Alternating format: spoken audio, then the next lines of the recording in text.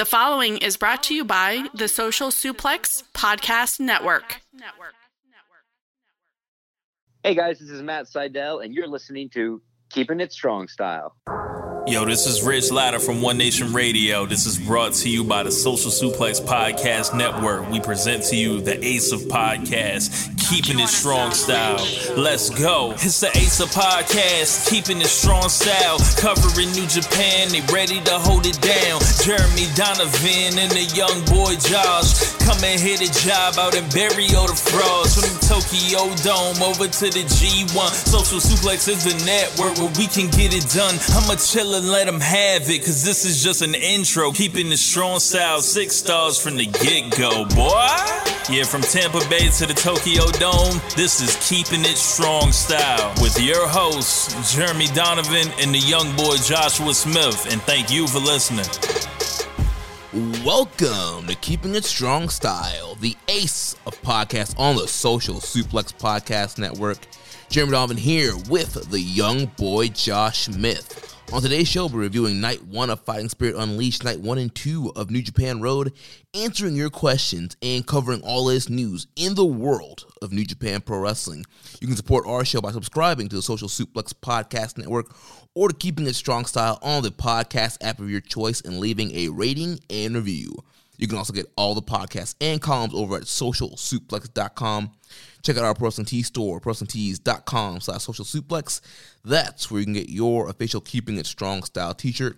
If you enjoy this podcast, please consider making a one-time or monthly donation by visiting socialsuplex.com/donate and clicking on the donate button under the Keeping It Strong Style logo. This week's episode is brought to you by Manscaped, who is the best in men's below-the-belt grooming. Manscaped offers precision engineered tools for your family jewels. They obsess over their technology development to provide you the best tools for your grooming experience.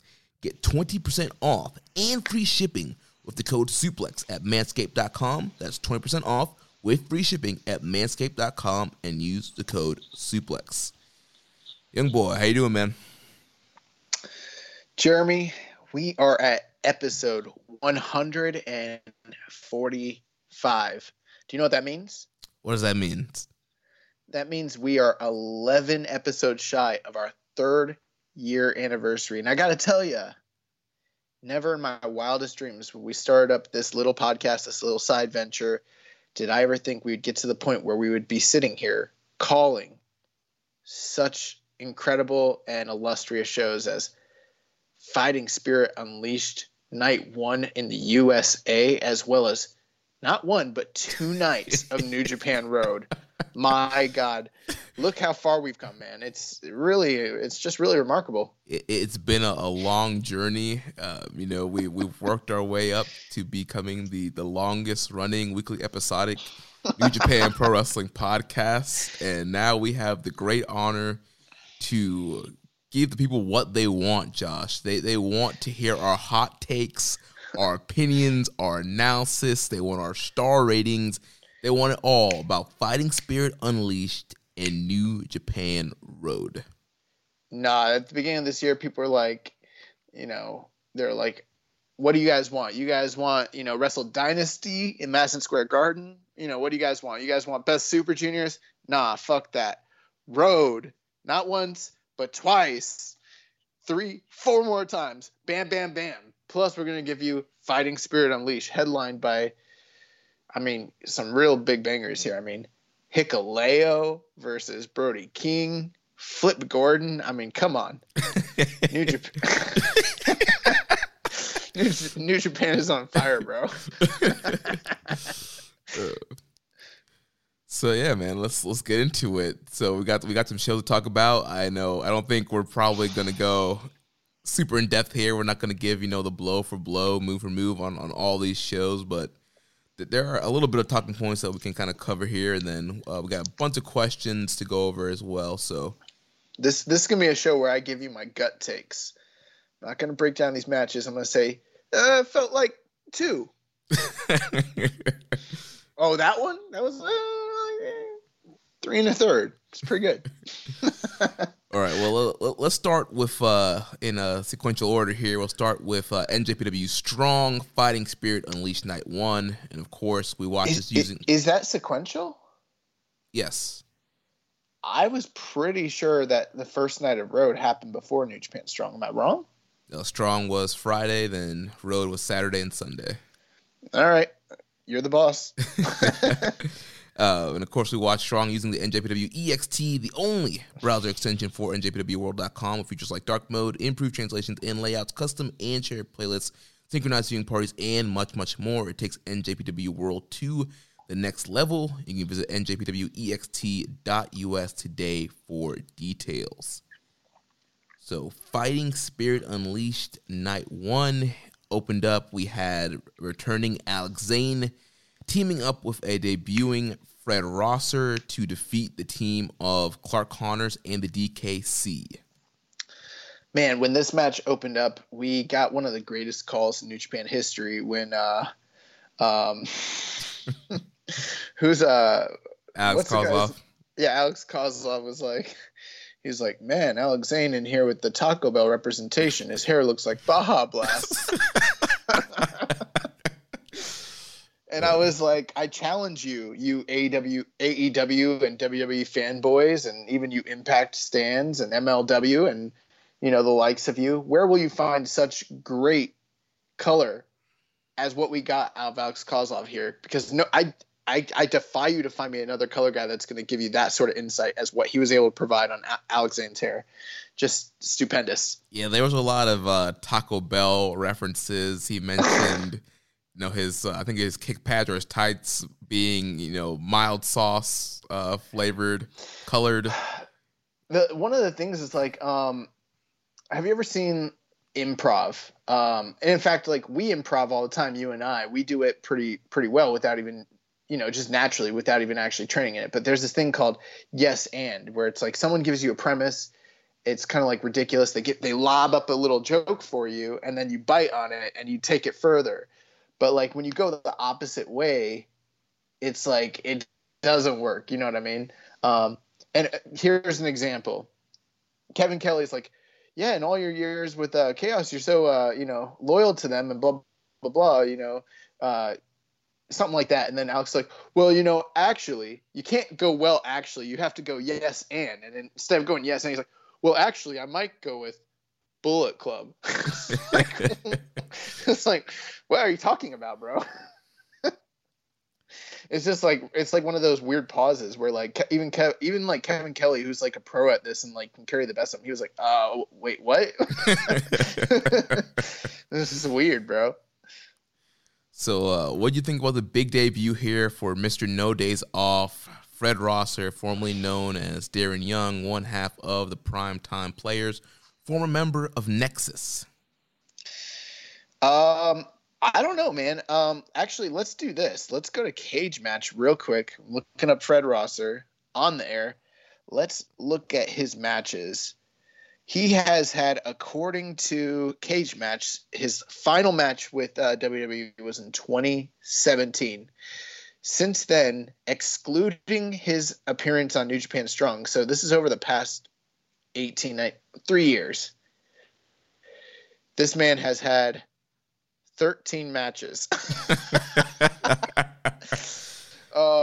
And I mean, the most recognizable promotion that you would see here, he had a appearance with a King of the Trios team. Him, PJ Black, and Tyrone Evans were in the King of Trios for Chikara back in 2018. He had an appearance in a Battle Royal for WrestleCade. But the rest of these companies, I don't even know. WPW, More Wrestling, FEW, I mean, BTW. They kind of put it over on commentary. They're like, this man has been traveling the world. I was like, nah, he's been to Pennsylvania, Rhode Island, Massachusetts, Kentucky, North Carolina. Like, that's not exactly the world. That's kind of sounds like the East Coast, you know, indie league circuit, and pretty rare at that. So I don't know. I mean, the one thing I will say, he didn't look better or worse than when he was in WWE. He kind of looked exactly the same, which he was never a bad wrestler by any means. You know, I'm not going to sit here and bury the guy, but there was nothing that really stood out to me. I was able to kind of share with my girlfriend, who happens to be a lifelong WWE stan, and her favorite wrestler is, in fact, probably John Cena. I was able to showcase to her that Fred Rosser and John Cena have the exact same facial structure entirely. And when I said that, she was like, that's not true. And then I showed her some photos, and then she was like, oh my God. And then I was like, watch this guy wrestle, watch his facials. And if you watch his facials, you will be like, that's him. That is John Cena. That's the Doctor of Thugonomics. Like, it's kind of crazy. But it was, I think the one glaring thing, I don't think Alex Zane and Fred Rosser, I wouldn't say they quote unquote didn't work well together, because it was fine. It was a tag match, but like the stark contrast of styles when Alex Zane was in there versus Fred Rosser style, it was so completely different. I mean, it wasn't even like the kind of dynamic you see in tag team wrestling where you have a power guy and then a fast guy. It wasn't like that. It was like having, exactly what it was. You had a institutionalized WWE style wrestler with literally a backyard evolved indie GCW guy, like in Alex Zane. They couldn't be any like more different from one another. And then just seeing them against DKC and Clark Connors, it was weird, bro. It was weird. To me, it almost kind of felt like there were like two singles matches happening within a tag match. That's a great way to put it. That's kind of what I'm alluding to. Like there was no like symmetry. There was no really cohesiveness. It was like Fred Rosser got in here, did his thing, did his spots, tagging Alex Zane. Alex Zane came in, did his high spots. Clark Connors came in, did his, his spots, tagged DKC, and DKC did his spots. And yeah, it was like two little like singles matches in the middle of a tag match. And this team weren't really like flowing together. 1973, there is a very famous tag team match. It's Antonio Inoki and Seiji Sakaguchi against Luthez and Carl Gotch. It's actually on the network. Highly recommended match. But when the first time I watched it, it's like a 45-minute tag team match. It's really great. But the one thing I noticed was that at no point did anybody ever like break up a pinfall during that match, and at no point was there any double team moves. It was literally like you would tag a guy, you would get out, and the next guy would get in. It was like a singles match, which was kind of different. I was like, is that how they wrestled in 73? I don't know. But then I was like, well, once I saw it, I was like, we'll never see this in New Japan again. And then I watched New Japan Strong Friday Night, and I was like, this is literally the same thing. It's like them having singles matches. There's no cohesive, tags, which is fine. But we spent a lot of time. 7 minutes, 37 seconds. Alexander and Fred Rosser pick up the win here. I guess I'm not too surprised because Clark Connors on the other team, and it's a young lion, and DKC doesn't have the greatest track record in this company either. But I don't know how I feel about the Fred Rosser experiment. Like, I don't want to bury the guy. Like, I'm glad he's getting work, Mm-hmm. But this didn't feel like New Japan at all. Like, the only guy in this match that feels like New Japan is Clark Connors. Right. Alex Zane doesn't feel like New Japan to me either. I'm just gonna throw it out there. Maybe, but not right now. I think it depends who he's in there with.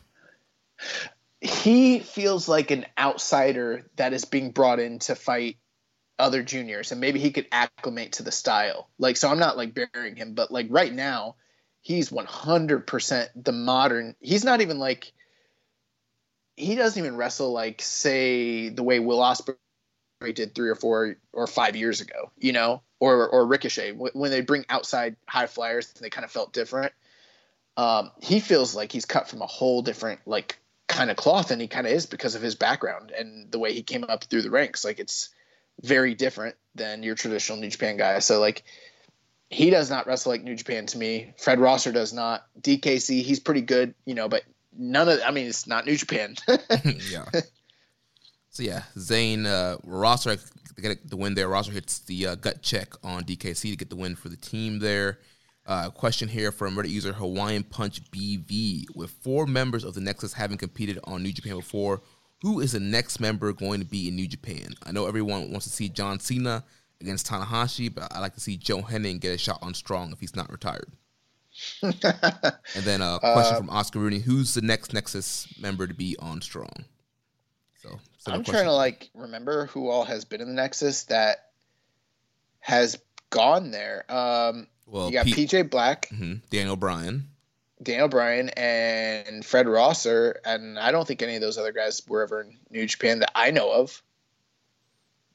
Yeah, trying to think who else. Ryback was never there. David Tonga was never there. Heath Slater was never there. Wade Barrett was never there. Was Michael Tarver there and we forgot about it or don't know? If he was, then I'm not knowing when he was. And just so everyone knows, I'm literally having to look at their photo to remember who all these guys were. Like, it's not like I have a database of who was in the Nexus, but yeah, that's fine. I mean, it doesn't matter. Oh, maybe. Well, he mentioned Joe Henning, so I guess he's also counting the new Nexus. Yeah, I guess so. So who's in the new Nexus? So I know Henning was there. Wasn't obviously Barrett was. Well, Barrett was like leading the core, right? And Punk was leading the new Nexus. Yeah, and Punk has never been to New Japan, has he? Maybe has he? I don't think he has. Yeah, I'm not sure about Punk. I mean, Cage Match is our friend. I can go look. Yeah. Who was that one real big dude that looked like Batista? That they had? Mason Ryan. Yeah, Mason Ryan. I wonder if he ever did. He's like the Welsh Batista. Yeah. I'm looking at Punk's whole career. There's no New Japan appearances at all. Yeah, I thought maybe during the Ring of Honor years he might have. Yeah, so it doesn't matter. Do I want to see any of those guys show up? Honestly, no. Yeah, I mean, majority of those guys are not blow away. I mean, also, I think Daniel Bryan would be cool, but obviously he's locked down, and I don't think we'll ever see Daniel Bryan back in New Japan again. I mean, I think Heath Slater is a possibility just because he's out there on the indies and he's active and working and everything, and who knows what's going to blossom out of his current deal with Impact. There was a time where I wouldn't have necessarily been completely opposed to, say, Ryback. I'm not saying I'm like advocating for it, but I mean, you could do worse. I mean, you could have Tarver or Otunga. I gotta tell you, I've always liked Wade Barrett though. Dude, I loved Wade Barrett. I was really high on him. I was happy that he won the first season since they weren't going with Daniel Bryan. Thought he was great on promos. I thought he was good in the ring. I thought he was a guy that could have been a future WWE champion, but whatever reason, decided not to go with him. I don't want to see Michael McGillicuddy in New Japan though. I'm just throwing it out there. So, Wade Barrett's done. So I mean, if I had to like give you an honest answer of a guy that's never been in New Japan, that's from the Nexus, that out of my choices that are left, I'd have to actually say Ryback, which I don't think that's a great choice either. So I kind of don't want any of these guys to show up. Yeah, they're pretty much all washed for the most part. Isn't that crazy? All right. All right, so let's move on to the next matchup here. We had the Alpha Wolf, Carl Fredericks, getting a big win here over Mysterioso, 6 minutes and 47 seconds. This was fine. The one thing I noticed was Carl Fredericks cut a promo prior to the match talking about how he's had, a tough couple days, a couple episodes, and he's looking to get back on track. He said he's going to beat the brakes off Mysterioso. So I'm like, oh, okay, he's going to come in here and wreck this guy. Bro, I don't know if you noticed, but I was keeping track. Like, out of the 6 minutes and 47 seconds to this match, like, Mysterioso controlled, like, almost 5 minutes of the match. Literally. Like, Fredericks was just selling, and then caught him at the end. That's the match. It was weird. Yeah, especially because, he with this whole Alpha Wolf gimmick, he's being super cocky, super arrogant, but he's still kind of coming out as a babyface as a structure of the match because he's the one that's getting the heat on him. He's the one having to sell, and he has to come back from underneath and, get the win here. So it's kind of weird that he's, kind of going more of a heelish, arrogant route, but then he's still structured to be the babyface in his matches. I'm not the booker, so I don't want to sit here and presume what they're trying to do because I don't really know. And I guess part of the problem is usually with New Japan, you can tell what they're doing. And here, I wasn't entirely sure. My idea was that based on his promo and based on the way they have kind of built him, that you would think that he would take more of this match and kind of seem dominant. But that wasn't really the case. Like, he was kind of in there. There was nothing wrong with the match. Match was fine. Mysterioso was flying around, doing his stuff. He's pretty good for a big guy. Fredericks was selling for him and feeding everything. And then Fredericks caught him at the end, and that was it. But I feel like I would have just made Carl look a little stronger. He didn't look strong in winning. Right. But I will say, I think this is probably one of the better performances of Mysterioso that I've seen. I would agree with that, yeah. And, I mean, both guys are good, so, I mean, it's fine. 6 minutes, not a lot of time to get too much done. They packed a lot into the match. The booking was just – I don't know what the booking is with this show, to be honest with you. One thing I will say, I'm going to complain here in the next little bit about repetitive booking of Road 2 shows and the road shows. But one thing that is clear about Gato's booking that's nice, that's different from the Strong show, is like, if you were to criticize Gato's booking and be like, hey, we're seeing the same match too many times or a derivative of it, and that gets boring. Well, at least you kind of know what the feud is all throughout the tour. You can very easily pinpoint to the feuds. Here in New Japan Strong, since it started, we're like 4 or 5 weeks in. I don't want to tear them down too much, but when you just kind of have stuff all over the place, like, I don't really know what they're doing. Carl Fredericks, like, he beat Mysterioso. Okay, cool. What was that for? What is his story? We kind of have to make a story up for him in our minds based on what we're perceiving, but that doesn't mean that that's the actual direction of the company, you know? Right. Yeah, I feel like a lot of stuff is being hot-shotted. Like, there's not, like, a lot of build. Like, we saw with Lions Break Collision, like, there was, like, 3-4 weeks of build to kind of the blow-off of Cobb and Fredericks and some of the other stories they were telling there. Then here, I feel like it's kind of like a week-to-week kind of hot-shot into angles. You know, there was, like, a small little kind of, like, scrimmage between Fredericks and Mysterioso and that multi-man, which led to this match. But, you know, there wasn't a ton of promos. There wasn't, like, a ton of build. But Jeremy, the show was taped in advance. They shot everything on like the same night. So it's not even like hot shotting it week to week. It's just not enough forethought. Or if there is, I just can't see it yet, you know? Mm-hmm. One thing is like, this is going to be a Western product to some degree. I do think that they should be, whoever's booking should maybe, I'm not saying trying to emulate what other people are doing necessarily, but one company that's really good at booking like this is AEW.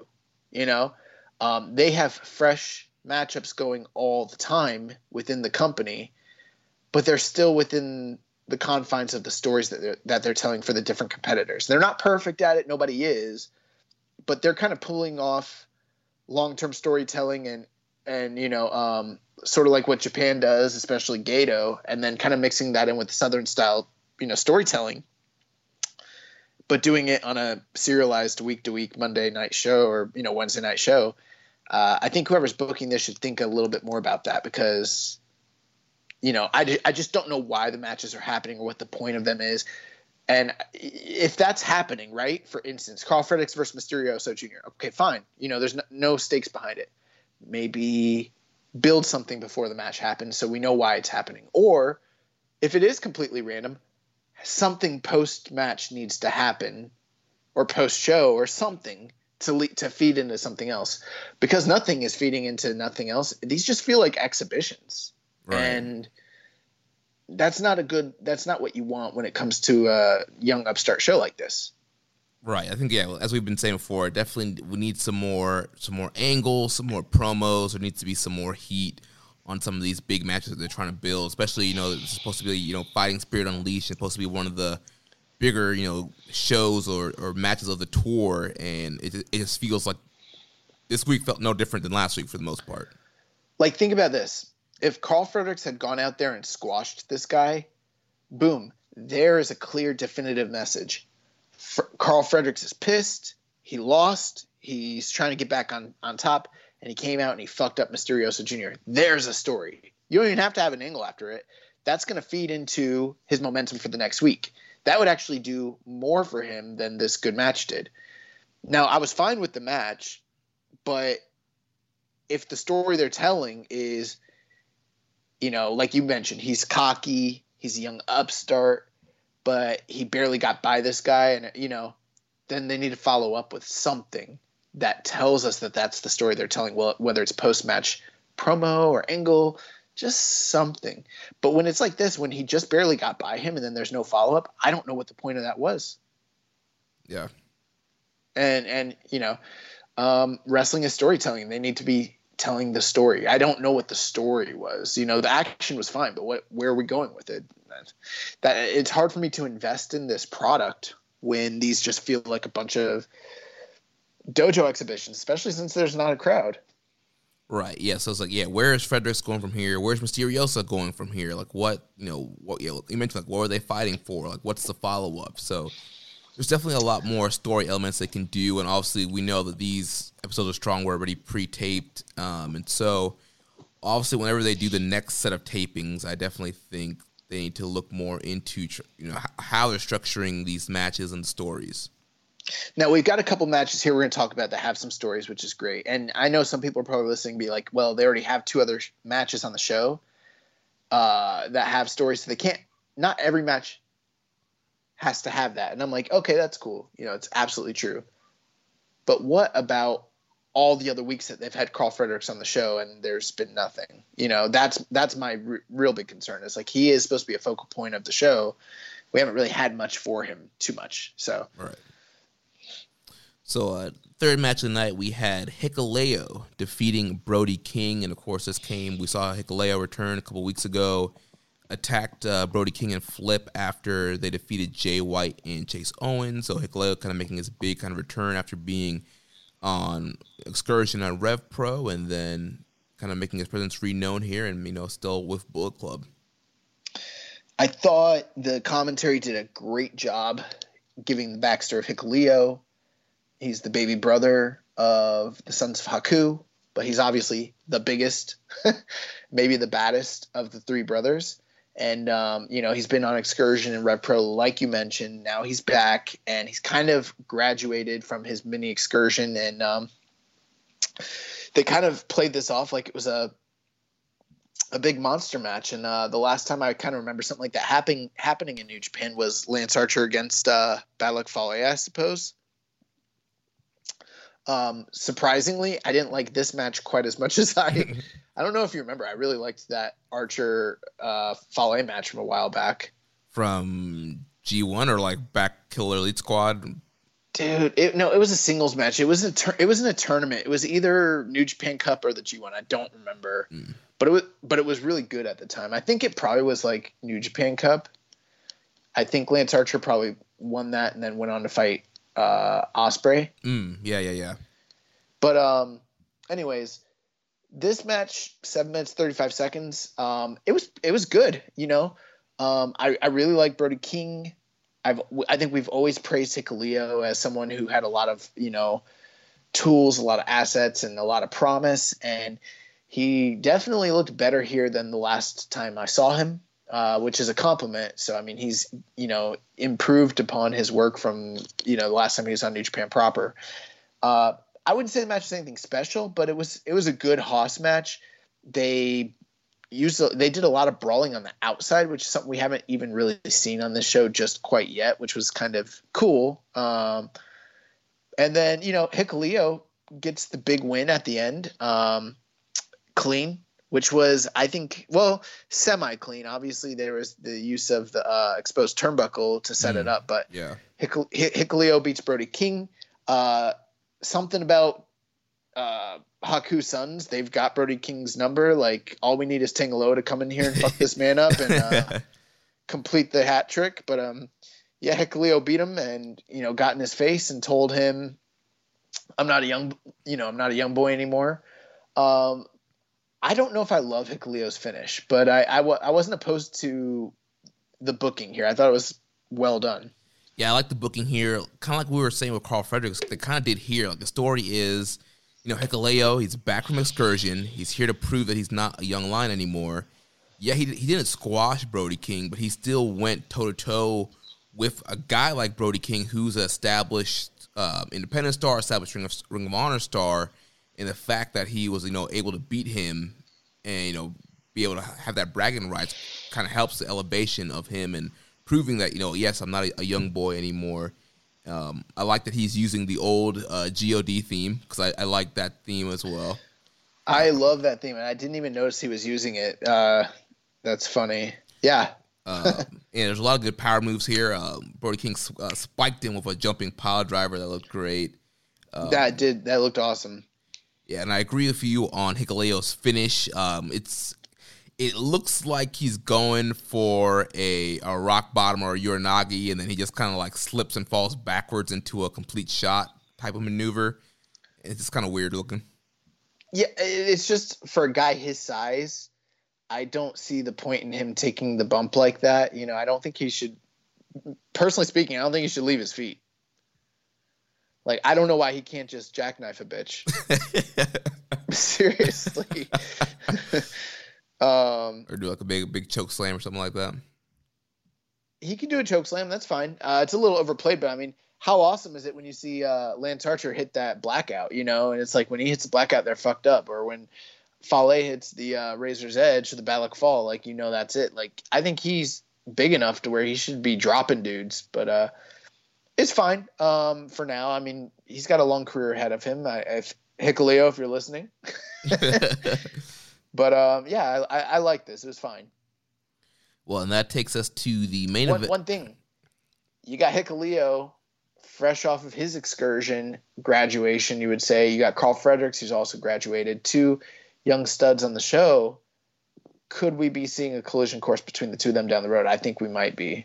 I mean, I think that makes the most sense. You kind of build that. You have, the former, graduate of the LA dojo being the Alpha Wolf and trying to make claims that, LA is his territory, and then the returning Hikuleo representing Bullet Club, and obviously Bullet Club's, they've kind of had their momentum going this summer, and so kind of. Well, you've got Carl Fredericks kind of coming through the traditional way, and then you've got Hikuleo coming the non-traditional way and aligning himself with Bullet Club and everything. This is basically Tanahashi and Kenny Omega. I mean, just 2 completely divergent philosophies. And I think they can really draw money here too. Yes, they can draw with that empty arena. Yeah, and I think they should both mention like Carl Fredericks should mention, he's like, I'm just like Tanahashi. I'm representing my philosophy, and then Hikuleo will be like, nah, Bullet Club way, just like Kenny. Oh man. Yeah. And then they should have a lot of like throwbacks to their Wrestle Kingdom match in the match, like Hikuleo throwing V triggers. Carl Fredericks should try to come off of the top rope through a table on the outside and shit. It's gonna be really good. Fredericks is doing dragon screws the whole match to Hikuleo. Yeah. All right, the main event of the night, we had the Switchblade. Also, I just want to say I'm glad to see Jay White again, honestly, but I am sick and tired of hearing King Switch. Bro, King Switch sounds so stupid. That is a horrible nickname. King Switch. It reminds me of when they were like calling Finn Balor the Demon King. Right, yeah. It's like, oh, here comes King Switch. Like, what? Like, is he the queen? Is he like the king of like the Nintendo Switch? Like this, what? That doesn't sound menacing, but the Switchblade does. So right, I don't need. It's worth things like, why do you need a nickname on a nickname kind of thing? Yeah, you're gonna like. That's like some P Diddy shit right there. Like, so we have Jay White taking on the mercenary Flip Gordon, heels versus heels. So we've been seeing a lot of that in wrestling lately. But what do you think of this match here, Jeremy? I thought it was an all right match. Went 10 minutes.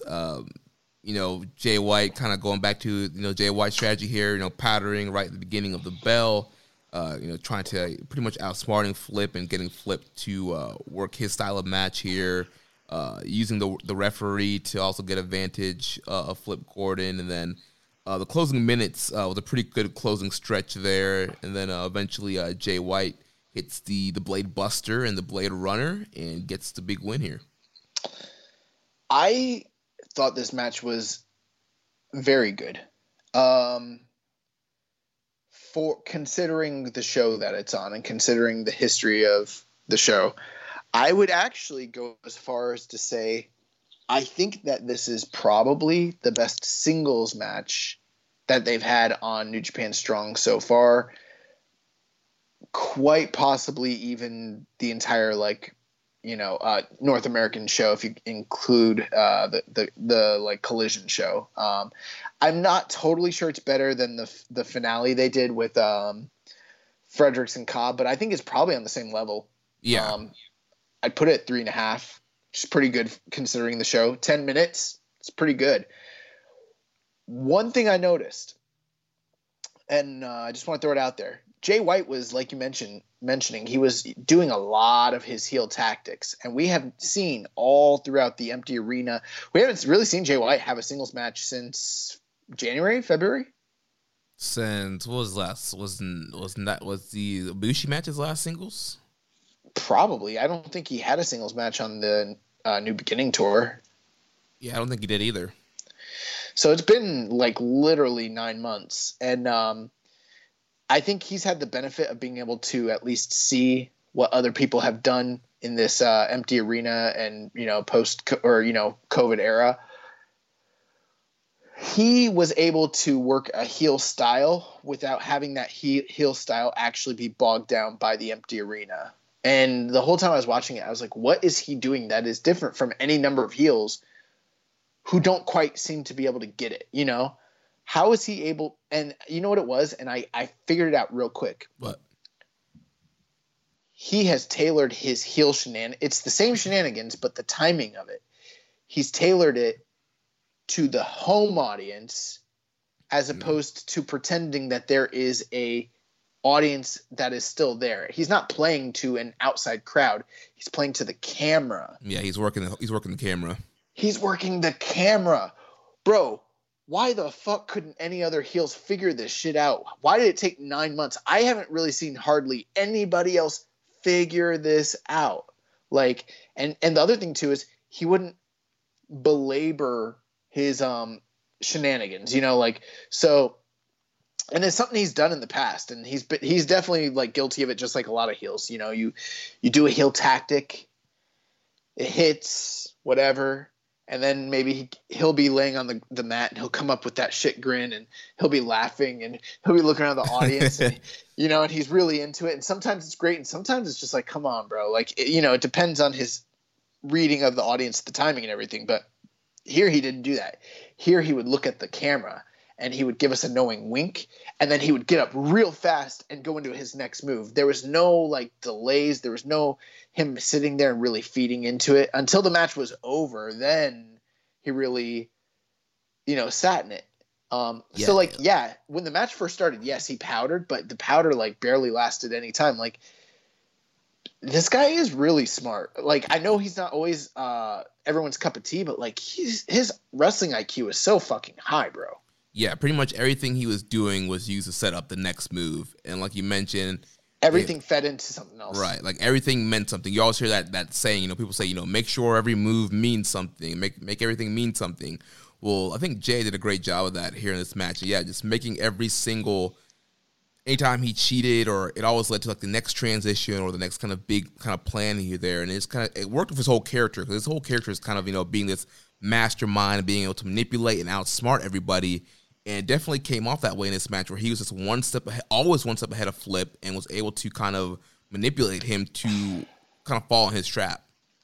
That's the other thing too, is what you mentioned is, I know that we have complained in the past about quote unquote character work, especially when it comes to different wrestlers, and especially when it comes to him,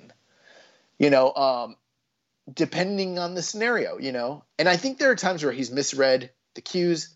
The booking and the agenting of the match has been all over the place. I hated the match with him and Naito at the Tokyo Dome. And actually, I didn't like that or the Kota Ibushi match personally. I thought they were both pretty bullshit. But the one thing you can't really deny when it comes to Jay White, he fucking is his character.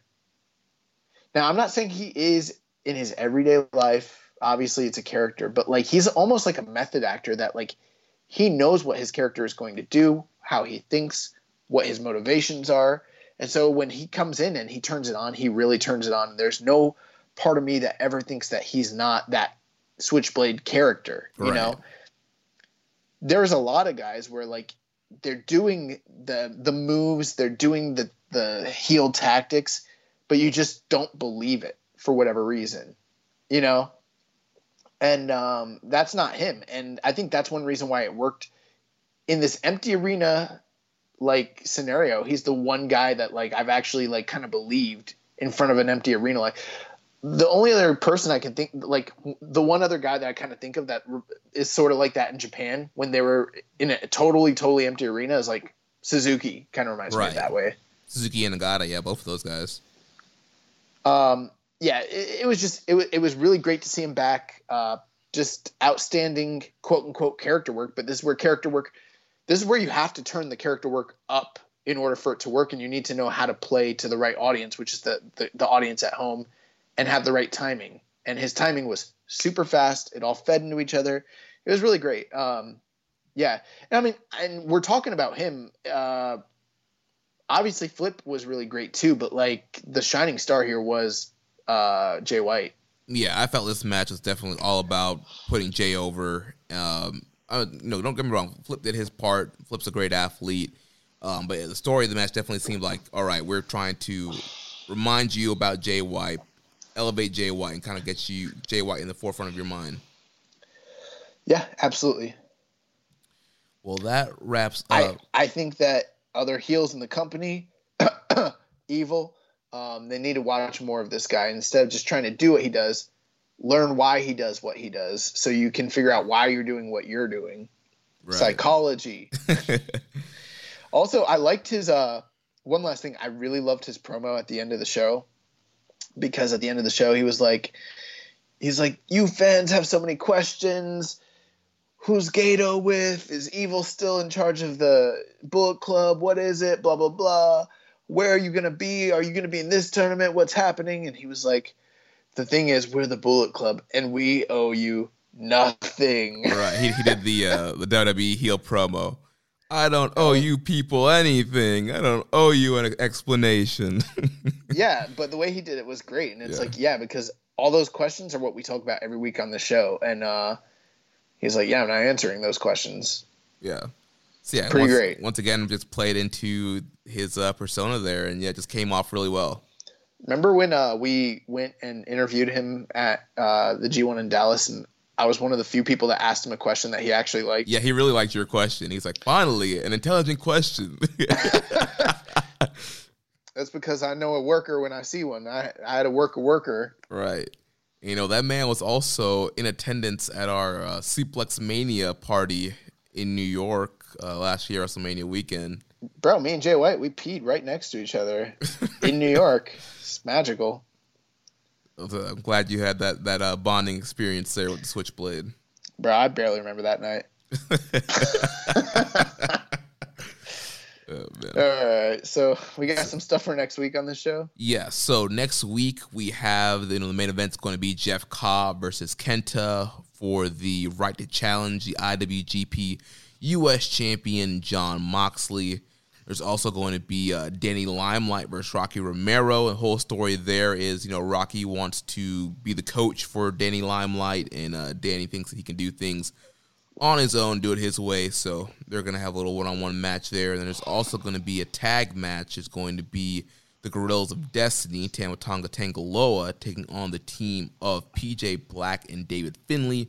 So obviously Juice still out with the injury. Obviously these are all taped while he's still injured. And so PJ Black kind of stepping up here. I'm sorry, go ahead. PJ Black is stepping up here to be the partner for David Finlay.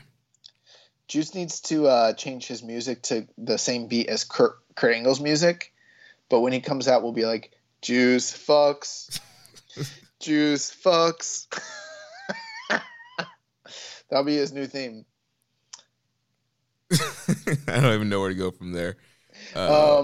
One thing I will say, I thought that this was by and large the best show that they've done of Strong so far. With that being said, it's still like a, I don't know, 2 3/4 star show, maybe 3. I can't even go quite 3 because I didn't really think the show was good.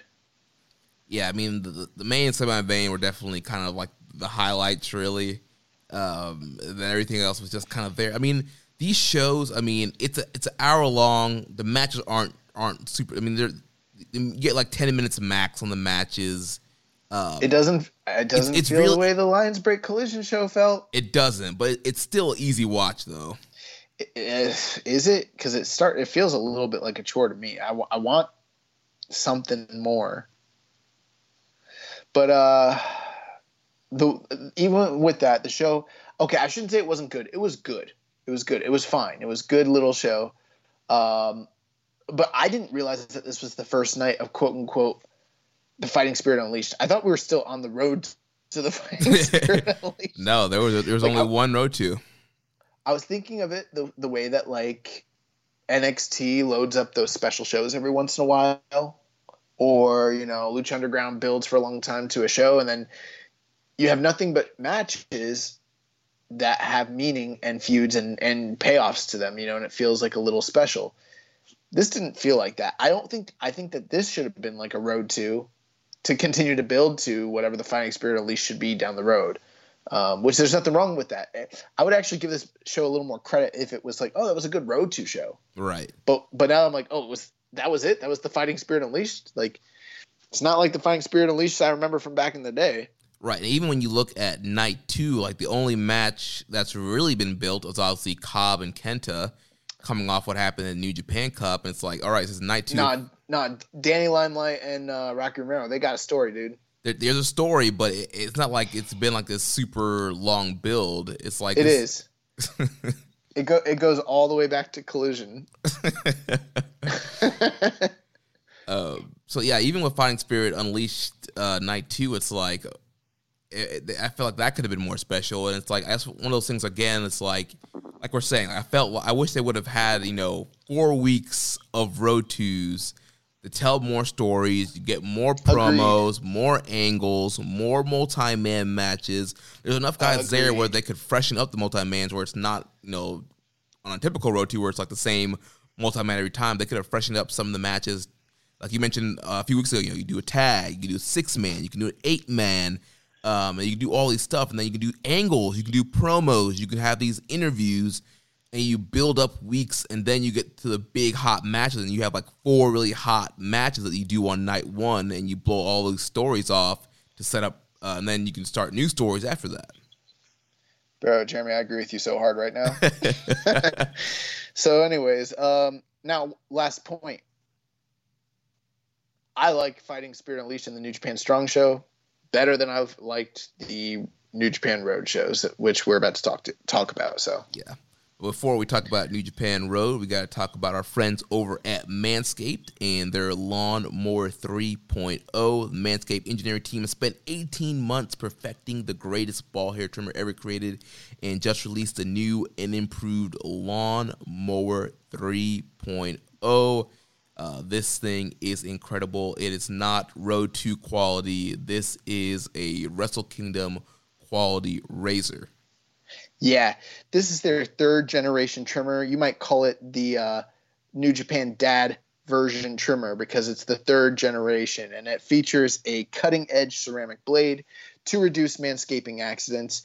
Manscaping accidents are finally a thing of the past, and when I tell you it's premium, I mean it's simply the best. The battery's going to last up to 90 minutes, so you can have a longer shave.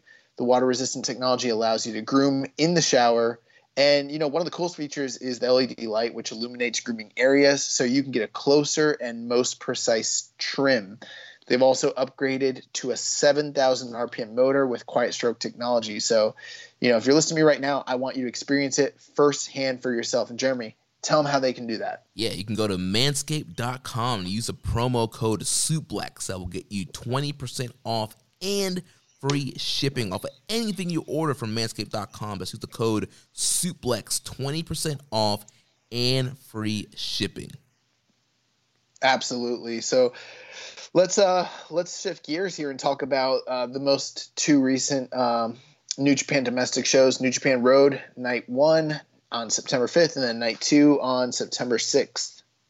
Yep. So for these shows, for the undercards, you just kind of want to run through the results, and then we talk about the tag tournament matches. Yeah, absolutely.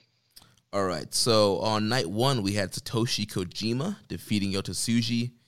Then we had the Chaos team of Okada, Sho, and Yano teaming up with Gabriel Kidd to defeat the Chaos team of Goto, Ishii, Yoshihashi, and Yuya Uemura. Also, they are building up for the Never Six-Man title match that's coming up on September 11th with Okada, Sho, and Yano challenging Goto, Ishii, and Yoshihashi. We did have a question here from @BuckeyeTiffin on Twitter. What's going on with Okada? Seems like he's wrestling in slow motion. It's an interesting question. I mean, before I answer that, I mean, Jeremy, is that your feelings? Does it feel like he's wrestling in slow motion? I don't know if he's wrestling. I don't know if slow motion. I don't think that. I don't know if slow motion's the right word for it, but I definitely feel like he's kind of mailing it in.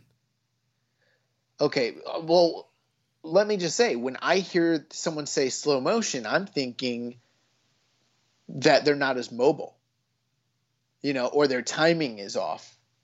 I'm not thinking that they're having, night off nights, like we used to joke back in the day. You had t-shirt, you had Rainbow Pants Kenny, and you had t-shirt Naito, which you still do. You got hoodie Goto, you got guys who, when they show up, and it's a Road 2 show and it's 6-man, 8-man, 10-man, they just don't go all out. You know what I mean? Pretty regular occurrence for most wrestlers, which is what I think is happening here with Okada, mainly because he's not in the main event. This is not really an important program. These are not even Road 2 shows. These are Road for the never open weight 6-man tag team titles. That's what the feud is building to. Like, keep in mind, this man's getting ready to go into the G1. And not only that, but he's literally since 2012, 13, been in the main event fighting, once or twice a month for most months. And then, G1's on top of it, like in the most grueling, long, ardent, demanding, matches of anyone in the company. And so, yeah, he's getting older. He's taken a lot of lumps, a lot of miles on his body. Like, I don't think that's slowed him down. Like, when the time is called for Okada to go in there and have a great match with somebody, like, he can still do it. In fact, when he was having those matches during the New Japan Cup, he looked great. We criticized the matches based on the style of the matches, but not on the work that was being done. Right. If those matches had taken place in front of a crowd, they probably would have been phenomenal. The problem was there was no audible on his part, but the matches were the same tone, pace, and style as he ever wrestled previously. So I don't think that he's like slowing down or in slow motion. I don't think there's anything wrong with him. I think that in the past, when he was younger and he was able to, it didn't matter what kind of match he was in. He went full hard all the fucking time. And now that he's getting older, I think he's starting to get a little smarter and wiser and maybe pulling back and letting other people do the work and maybe not trying as hard. And, at this point, he deserves to do that. He was the wrestler of a decade after all. Yeah, I mean, when I hear slow motion, I think of guys like, Hanma, like, they don't wrestle like they used to, and they can't really wrestle like they used to because of, like, an injury or they're aging. And with Okada, I just think it's kind of like what you mentioned. Like, he's in the second match here on all these shows. Like, it's a multi-man. It's for the Never Six-Man titles, which are the least prestigious titles in the whole promotion. He's wrestling his stablemates. Like, there's not a lot of incentive here for him to, go all out. It's not like his performances are bad. Like, he's still good. He's just not going all out. He's not giving you a crazy finishing sequence. He's not hitting, 20 rainmakers or doing, a bunch of cool drop kick spots. But he's just, it's fine work for what in the position he's at right now. You know who has slowed down? Who? Naito. You know who else is slowed down? Tanahashi. Guys who are the next generation above Okada and who have significant miles to their body. You know, guys like that. I do wonder about Ishii all the time. I don't know how the fuck he's able to still like go at the level he is. And I'm just waiting. And I don't say this in a derogatory way, but Father Time is undefeated. And at some point he's going to slow down. It hasn't happened yet, but I got a feeling we're not that far away from something like that potentially being the case, you know? A lot of people didn't like some of the things Rich had to say on our show about New Japan kind of maybe passing their peak. And I don't know that that's the case, but when you look at their talent roster and you look how like they've got a lot of guys who are at the top who have been for a long time and who are slowing down and have gone through serious wars and whose stories have mostly been told. And you kind of look behind it and see, you know, do they have guys ready in play to move into their spots, not from an athletic standpoint or an age standpoint, but from like a booking standpoint. Have they positioned them? Have they gotten them ready? Have they given them the right booking to take the mantle? And I don't know that that's the case, but I don't think you have to worry about Okada just yet. Like, sure, during a 6-man against Yoshihashi and Goto and, you know, Ishii, if he doesn't go his hardest, it's fine. But keep in mind, last month, he was in a tag match that he literally fucking made.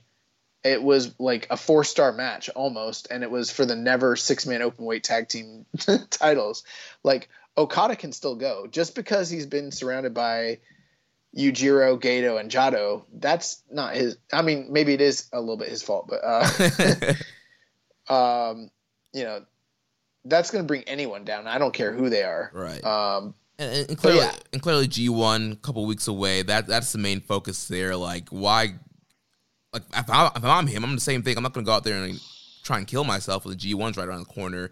And people are going to be expecting him, regardless of what block he's in, who's in his block, to have some of the better matches in the whole tournament.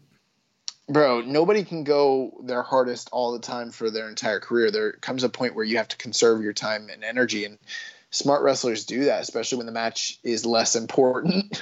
Right. And let's not pretend all matches are the same importance. They're not. And I'm fine with it. I don't think he's lost a step at all. I think he's literally firmly in his prime right now. Yeah, 100% agree with you. Next match, we had the Golden Aces teaming with Hanma and Nagata against the Suzuki-gun team of Doki, Minoru Suzuki, Taichi, and Zack Sabre Jr. Doki has a new pipe. It's not so bent up, which is nice. I don't know which Suzuki-gun member bought that for him. That was nice of them. I'm gonna guess Taichi. I feel like Taichi's a very caring guy. Him and Taichi have heat, though. Oh yeah, that's right. They do. So yeah. Yeah. So actually, if it was probably Desperado. They seem to be boys. That's right. Yes, they got the whole lucha connection there. But yeah, Golden Aces beat them. This is basic. I actually don't know. Here's the thing, and this is an important part. I don't know if too much of these, the rest of these matches are building to anything. I think they're really just playing off of what has already happened, which is a problem with this road series, because we've got Tanahashi and Kota Ibushi going up against the Dangerous Tekkers, but they've already said Tanahashi and Kota Ibushi aren't going for the tag titles again. And with the G1 coming up, I believe that to actually be the case, at least for now. So why are we still having them come out to their mashed up, tag theme, and why are we still getting the jaw jacking and posturing between these two teams? It's just weird. Yeah, it's just one of those things where it's like, all right, we're in the middle of, we just finished a tour, like the Summer Struggles tour, G1's coming up, and we have these shows, so we're not going to do a bunch of like new programs because G1's coming up, so we're just going to kind of stick with what we've been doing. However, I do think the one good thing, though, with them kind of keeping the matched up music and teaming together, it kind of gets you in that mind frame of like, things are fine. with the For goal. now, yeah. Yeah, things are, they're still buddies, they're still chaps, they're still teaming together. And then G1's going to come, and either they're going to be in the same block or they're going to be in opposite blocks and kind of like competing with each other to see who gets the most points. And something's going to happen where I don't think they're going to be as friendly after G1's over. One other thing, we got Suzuki in there as the never champion, and not that we would be setting up a never title run because again, G1's coming, but him and Nagata have had heat, and they're kind of in the match against one another. They're going back and forth, but Nagata can't even be in the G1 because he's done with G1s, so he can't really challenge for the title right now, and he can't be in the G1. So I would be more inclined, if you want my honest opinion, do your little mini tour between now and G1, but maybe give us some fresh mashups. They don't even have to matter. Do a mini feud. Just give us but don't continue the feuds that you blew off at Summer Struggle. Because we already saw the blow off, and now there's no reason for me to see this again. But they're making me, and that's why I'm less invested and almost spiteful that I'm even watching this, to be honest with you. Yeah. Next match, we had LIJ, teams of Sonata, Shingo, and Tetsuya Naito taking on the Bullet Club, team of Evil, Yujiro, and Jado. LIJ team wins 11 minutes, 3 seconds. Same comments I made before, wash, rinse, and repeat. Why are we seeing this if they already moved on from it? Right, and why am I seeing Jado wrestle in a match? Man. Well, we kind of have to because they don't have enough Bullet Club members. So, and they need it. I kind of get why they're doing it. But I don't need to see. Now, here's the one thing. Evil and Naito probably are going to end up in the same block. So there is that concept, and there will probably be a hat trick match between the two of them. I wouldn't even be surprised based on their history if it's not even either, say, night one or the final night of their block. That would make a lot of sense. Yeah, you could have those guys could be the block I'd finals. put money on night one. Right, because normally night one is that kind of like big like main event, marquee kind of main event that they've done on previous shows. And so obviously with that being the big match at Jingu and did it at Dominion, like that could be like the trilogy and kind of like a big like opening night kind of thing here. It's just that's what Gato does. Next match we had the tag team tournament. Do you want to run through the undercard of night 2 real quick as well? And then talk about all 4 tournament matches Yeah, we together. can just talk about the tournament matches after that. Yep. So on the next night, we opened up. They had Yuji Nagata defeating Yu Yamura, which is a really great opening matchup there with Nagata and Yamura. Then we had the Chaos team once again of Goto, Ishii, Yoshihashi, and Gabriel Kidd defeating the team of Okada, Sho, Yano, and Yota Tsuji. Now, interesting thing about this matchup here, there was this one got a little bit heated. So throughout the match, there's definitely a lot of interactions with Ishii and Sho, and these guys look like they're going to be getting into a feud. And then post-match, they were brawling, which then like led Okada and everybody else kind of brawling towards the end there and kind of had to get separated. So things were getting heated here. Yeah, and it kind of I forgot for a moment that they're all Chaos, and then when it was happening, I was like, wait a second, these dudes are all Chaos. They travel and eat together. This is awkward. Yeah, and again, Sho, Ishii, Junior feud. I love it. It's great. But no, I would love to see Ishii and Sho go at it once again. I think those are two guys who are both in that never category and maybe potential challengers down the road for Suzuki. They both, had run-ins with Shingo during his past title run. Obviously, we don't know anything about title matches until after G1, so I'm not saying that that's the case, but I mean, I probably think that based on what we're seeing, I wouldn't be too surprised if Sho and Ishii end up in the same block and, having a little bit of a payoff to the teasing that we're getting this moment. And maybe down the road that could lead to something for one of them, post G1. I don't know. Yeah, that makes a ton of sense. Also, we had Gabriel Kidd kind of getting in the post-match skirmish here. And Yeah, he got his ass kicked. Yeah, he did. Like Ishii like swatted him away. He was like, "What are you doing, young boy? Like, get out of here." That sounds like something you ask me every week. What are you doing, young boy? We got a question from Highest Fly Flow. He said, "How come atomic drops aren't low blows? I'm watching the Road to show now, and Goto definitely isn't having more kids thanks to Yano. Also, what are your thoughts on this three-way rivalry between Gabe, Yuya Mora, and Tsuji? They seem much more aggressive with each other than any other batch." And I'm guessing he means batch of young lions. Yeah. Well, young boy, you are now in the process of becoming a worker. So please break down the psychology on why the atomic drop is not a low blow. Because you're not attacking anyone's nads with an atomic drop.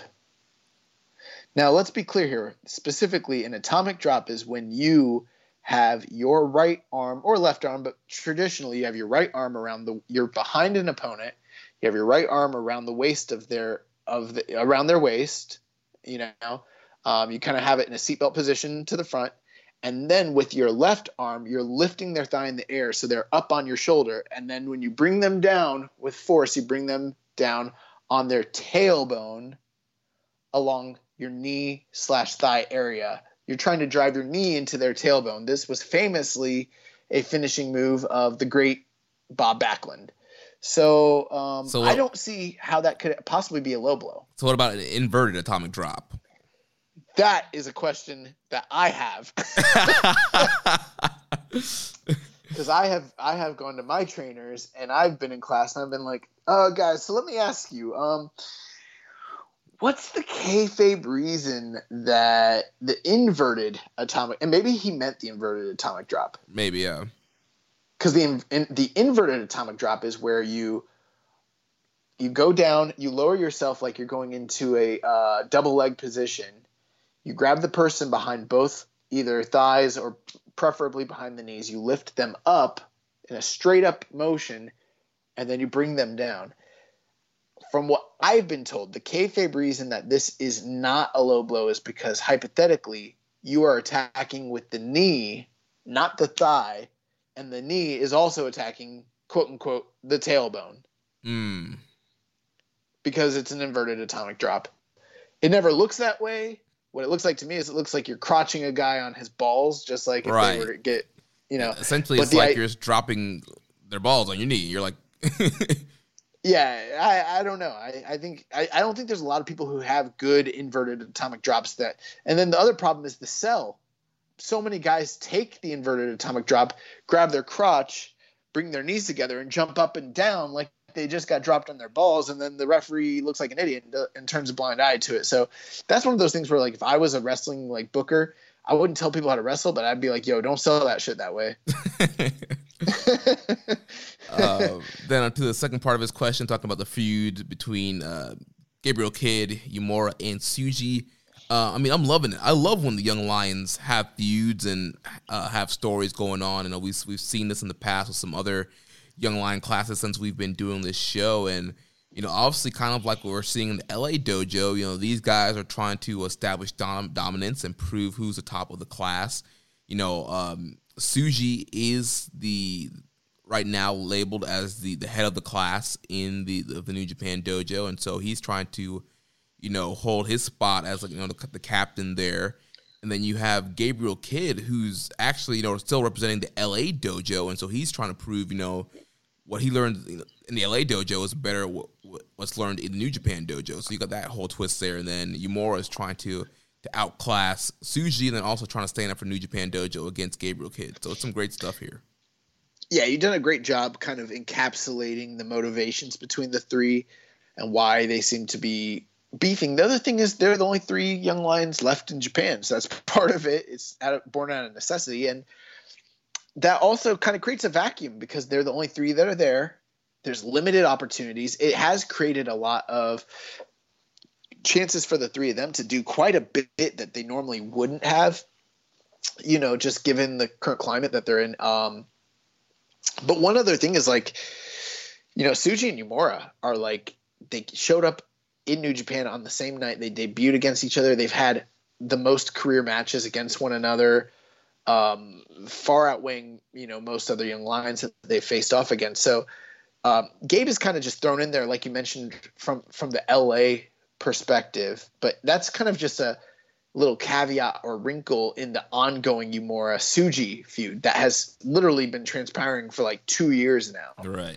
But I'll tell you this, I wouldn't say that this is the most aggressive or heated young lion batch or feud that I've seen. I can't say that it's any more or less, because since we've been covering New Japan, the Lions, no matter what generation it's been, they've just been literally super heated, just fucking each other up all the time. So, yeah, I wouldn't say I'd go that far, but I love what we're seeing. So yeah, I like it a lot.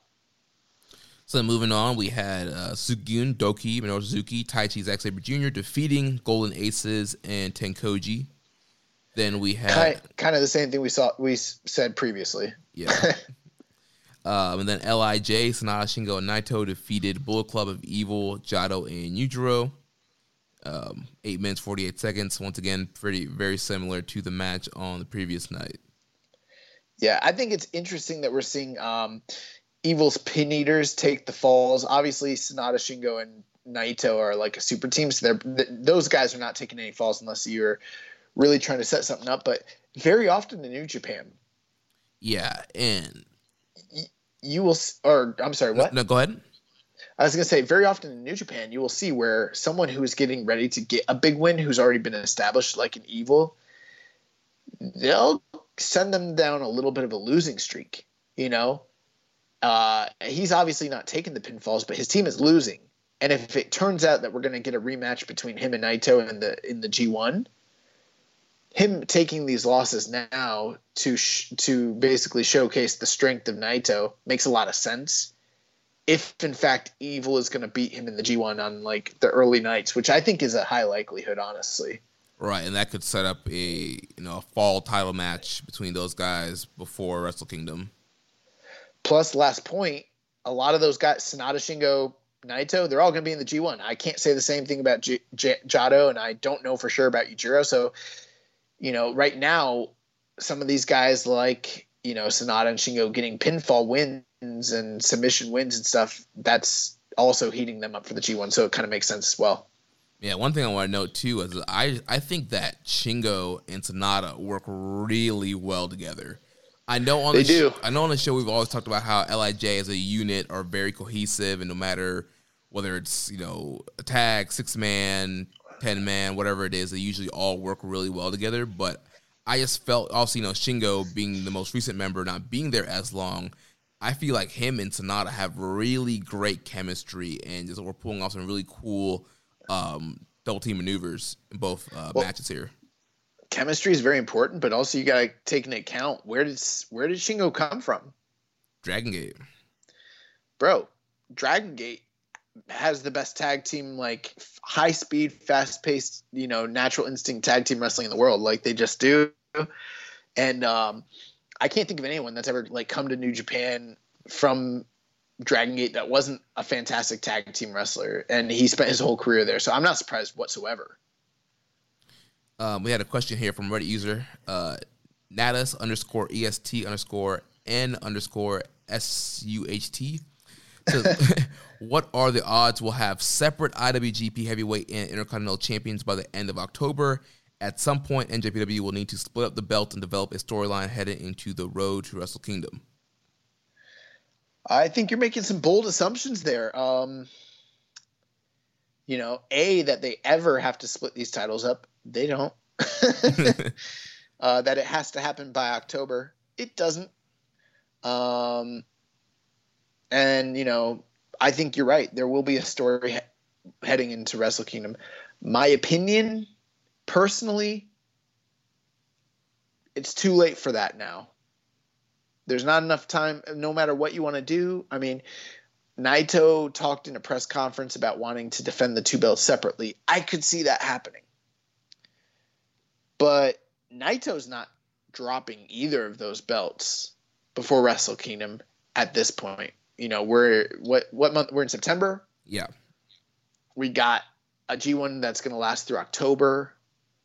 At best, we've got maybe another major show in October, but most likely we've probably got one major show in November to take us to Wrestle Kingdom, and then that's it, you know?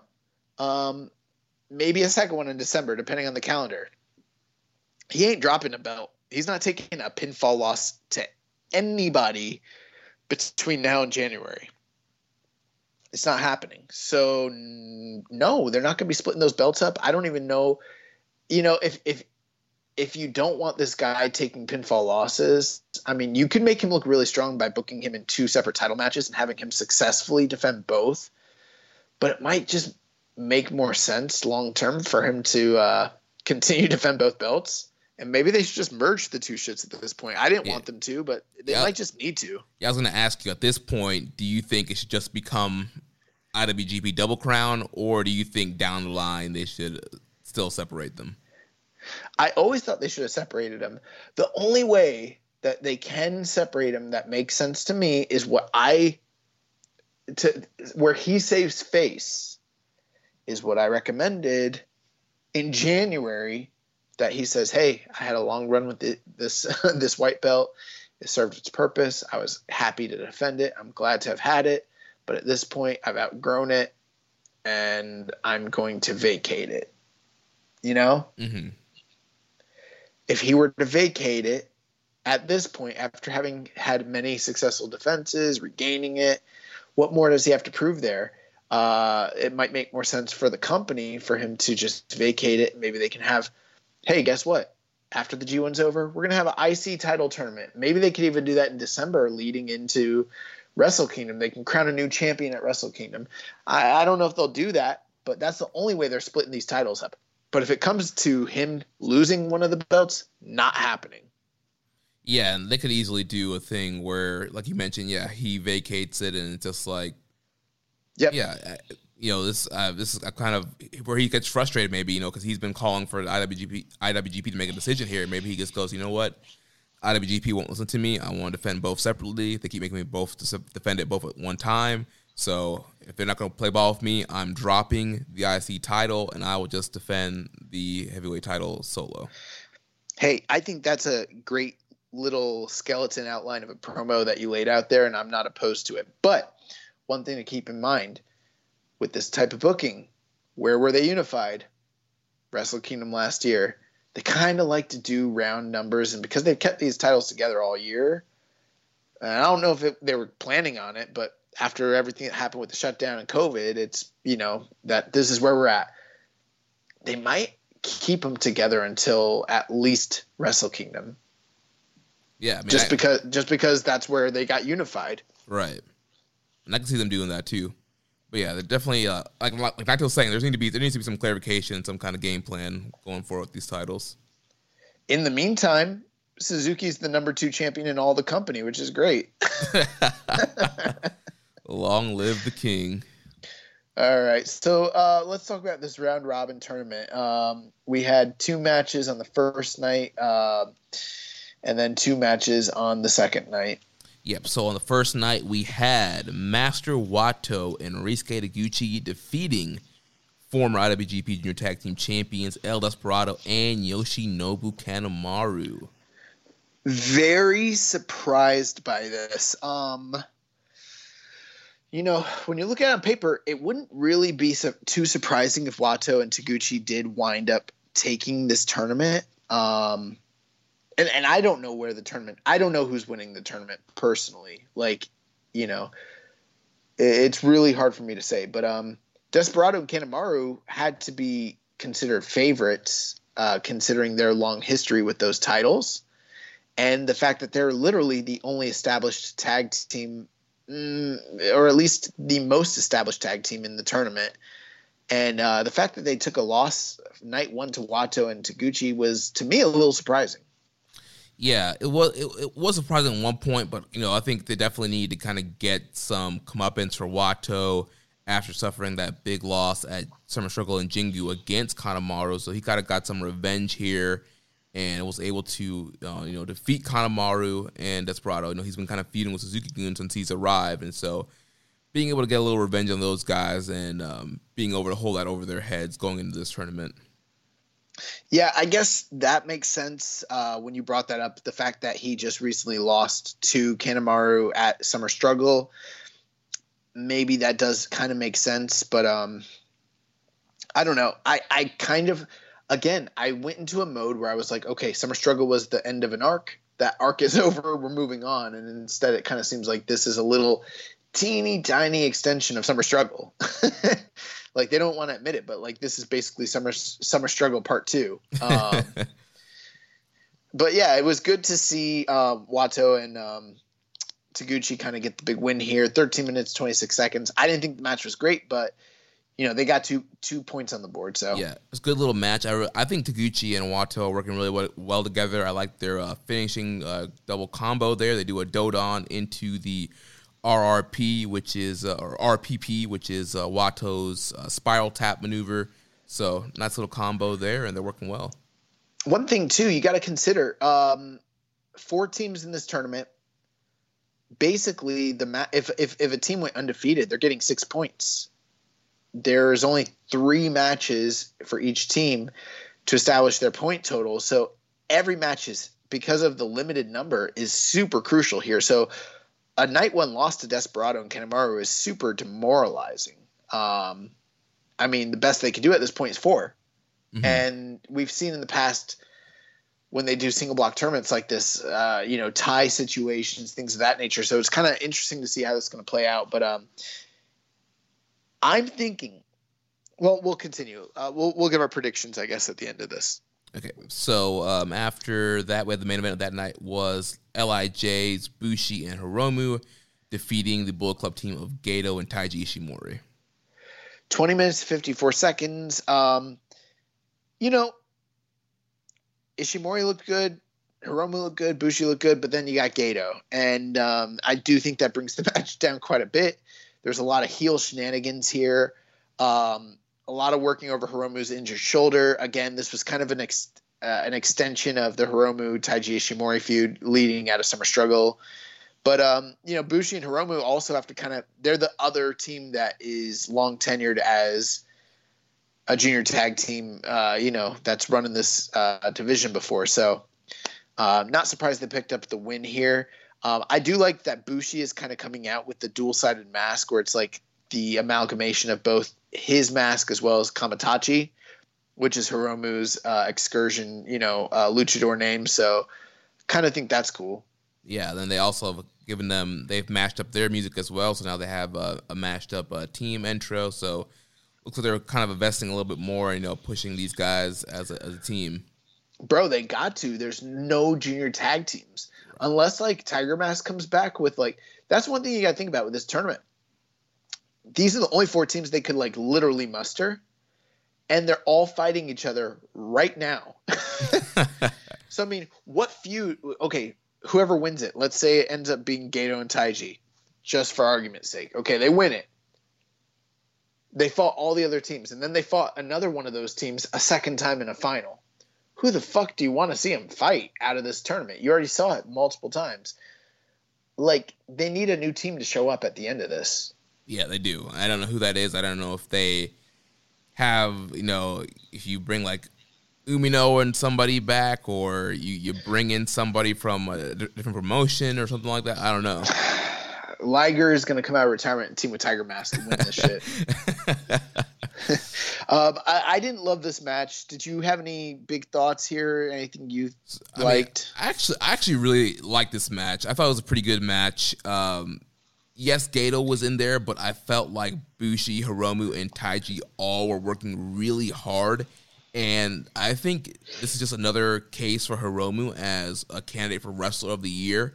I feel like in every match, and especially when he's in the main events, he just goes above and beyond to work really hard and to get fired up and get put some life into the matches. And I thought he did a really great job here. And I thought this was a good main event. I went about 3.5 stars on this, and I saw LIJ team work really hard. And so Taiji, I think Taiji has been looking really good this year.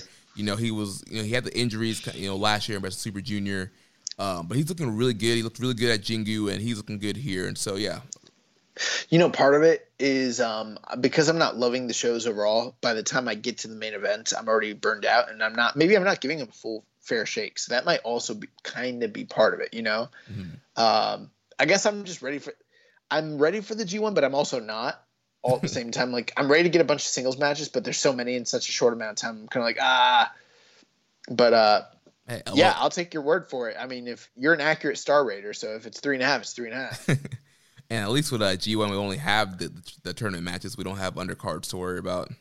Precisely. So Bushi and Hiromu move on with the 2 points. They get the dub, and we go to night 2. So we had the first of the 2 tournament matches. We had Suzuki-gun team taking on the Bullet Club team. And I don't know. Shenanigans. Healed them. Yeah. Heel on heel match. This is a match where they got the heat on Gato.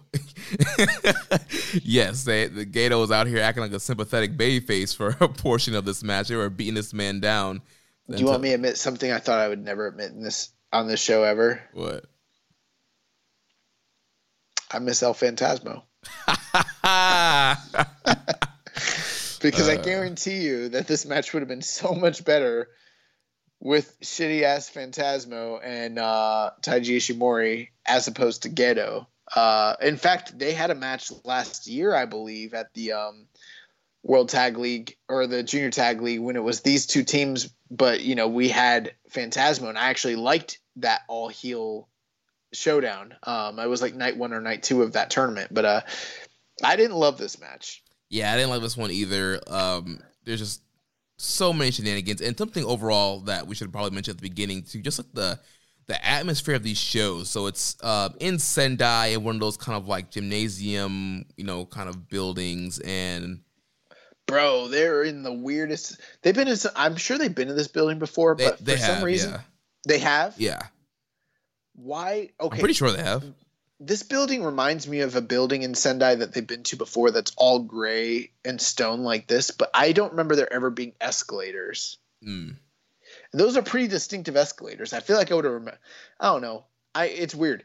I have a great memory when it comes to some things. I don't know if you noticed. There's like some things I'm like a steely trap, and then there's other shit I just forget for no reason. It's weird. I don't know why, but like I don't remember them ever working in Sendai in a building that had escalators like that. And maybe I'm just forgetting. Yeah, honestly, I didn't really pay attention to the escalators, so I kind of missed. Bro, people be riding them in the middle of the show. But yeah, the atmosphere for these shows, like obviously, yes, we know that the fans aren't allowed to cheer, but even still, like the Corkin shows, like the fans definitely just felt more lively. They were clapping more, felt like they had more energy. The fans here were not like they clapped, but like I don't know, they weren't like into it. Like I felt like the Corkin crowds were. We didn't. Bro, you're biased against Sendai crowds. We didn't have the fan app here to get that kind of crowd noise at all, and so these shows were like I feel like extra quiet with people there, and so it kind of brought the energy down. Yeah, absolutely. But yeah, the Suzuki-gun team took the win here. They used the Satori bottle of whiskey to knock out Gedo. I've got a feeling, based on what we're seeing here already, the Bullet Club team is probably going to go 0-3 in this tournament because Gato's the pinfall eater and Taiji Ishimori's already the IWGP Junior Heavyweight Champion, so it's not really going to hurt him one way or the other. So I think that's why Gato's there, is to kind of like eat all these pins, eat them up. Yeah. Main event, we had the team of LIJ, Bushi and Hiromu Takahashi, taking on the Hantai team of Master Wato and Ryusuke Taguchi. And surprisingly, this match was, in my opinion, pretty good. I would say best tag team match of this little tournament so far. Yeah, it was another very good main event. And once again, Hiromu, I think, was, the standout here in this match. Oh, what? No, Wato, bro. Wato. You mispronounced his name. His name is Master Wato. I mean, I did think Wato and Hiromu did have some good chemistry. So, if they eventually have a singles match down the line, that could end up being pretty good. First meeting between these two that I can think of since Wato returned from excursion, which I think is something people have kind of been, I wouldn't say clamoring for, but just kind of like inquiring about, especially since when Wato first showed up, we sort of thought it'd be a big deal. and Hiromu was the junior champ, so we're sort of like, are we going to see a showdown? It wasn't quite all that, but I could definitely see the Lucha Libre influence between both of them and them being more comfortable working together than Wato has looked working with, say, Kanemaru or even Doki. Right, yeah, that could be potential for like Wato to have his best match and then feel more comfortable. Again, like you mentioned earlier, Hiromu is, just incredible, so that makes sense. Taguchi was working really hard, big match Taguchi. We saw him do his dive over the top rope to the outside, that plancha. All these guys were just really on. Bushi was on. 18 minutes didn't overstay its welcome.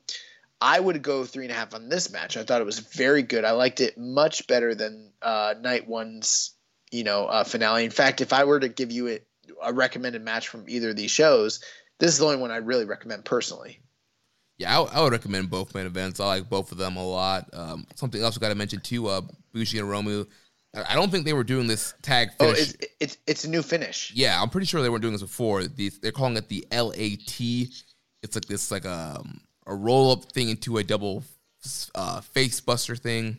Yeah, I've never seen it before. And Hiromu had LAT on his new tights or trunks, and I didn't even know what that was. Like, I didn't know they were calling that move LAT until you literally just said it on the air. So I've literally been sitting here and wonder, like, what the fuck is LAT and why is it on his trunks? Like, so they hit the LAT, they get the win here, and they advance with 4 points. So now we have LIJ on top with 4 points. We have Taguchi and Wato with 2 points. We have Suzuki-gun with 2 points, and then Bullet Club with 0 points. Okay, so what is left in the tournament then? So yeah, I'm going to pull the schedule up right now, but we did have a question here from Kenny Omega Fan 18. Do you think we will see Hiromu Takahashi? Whoa. What was his name? Kenny Omega Fan 18. Bro, you have to ask questions to Everything Elite. That you're asking questions to the wrong show, wrong type of fan. Kenny, he's not even allowed in the country. He asked, do you think will we see Hiromu Takahashi versus Master Wato in a singles match? Ever in life? Yeah. Yeah, I mean there's only so many juniors. Right. It's definitely going to happen. But moving on, so I'm going to pull up the schedule here. So on September 9th, looks like it's the next live show here that will be on New Japan World.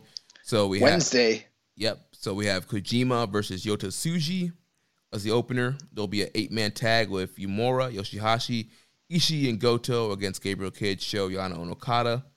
Then there'll be another 8-man with Hanma, Nagata, Ibushi, and Tanahashi against Doki, Sabre, Taichi, and Minoru Suzuki.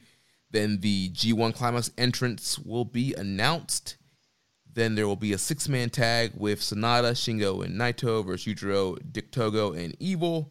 And then we'll have 2 more tournament matches. It will be Master Wato and Taguchi against Gato and Taiji Ishimori. And then Bushi and Hiromu against Suzuki-gun.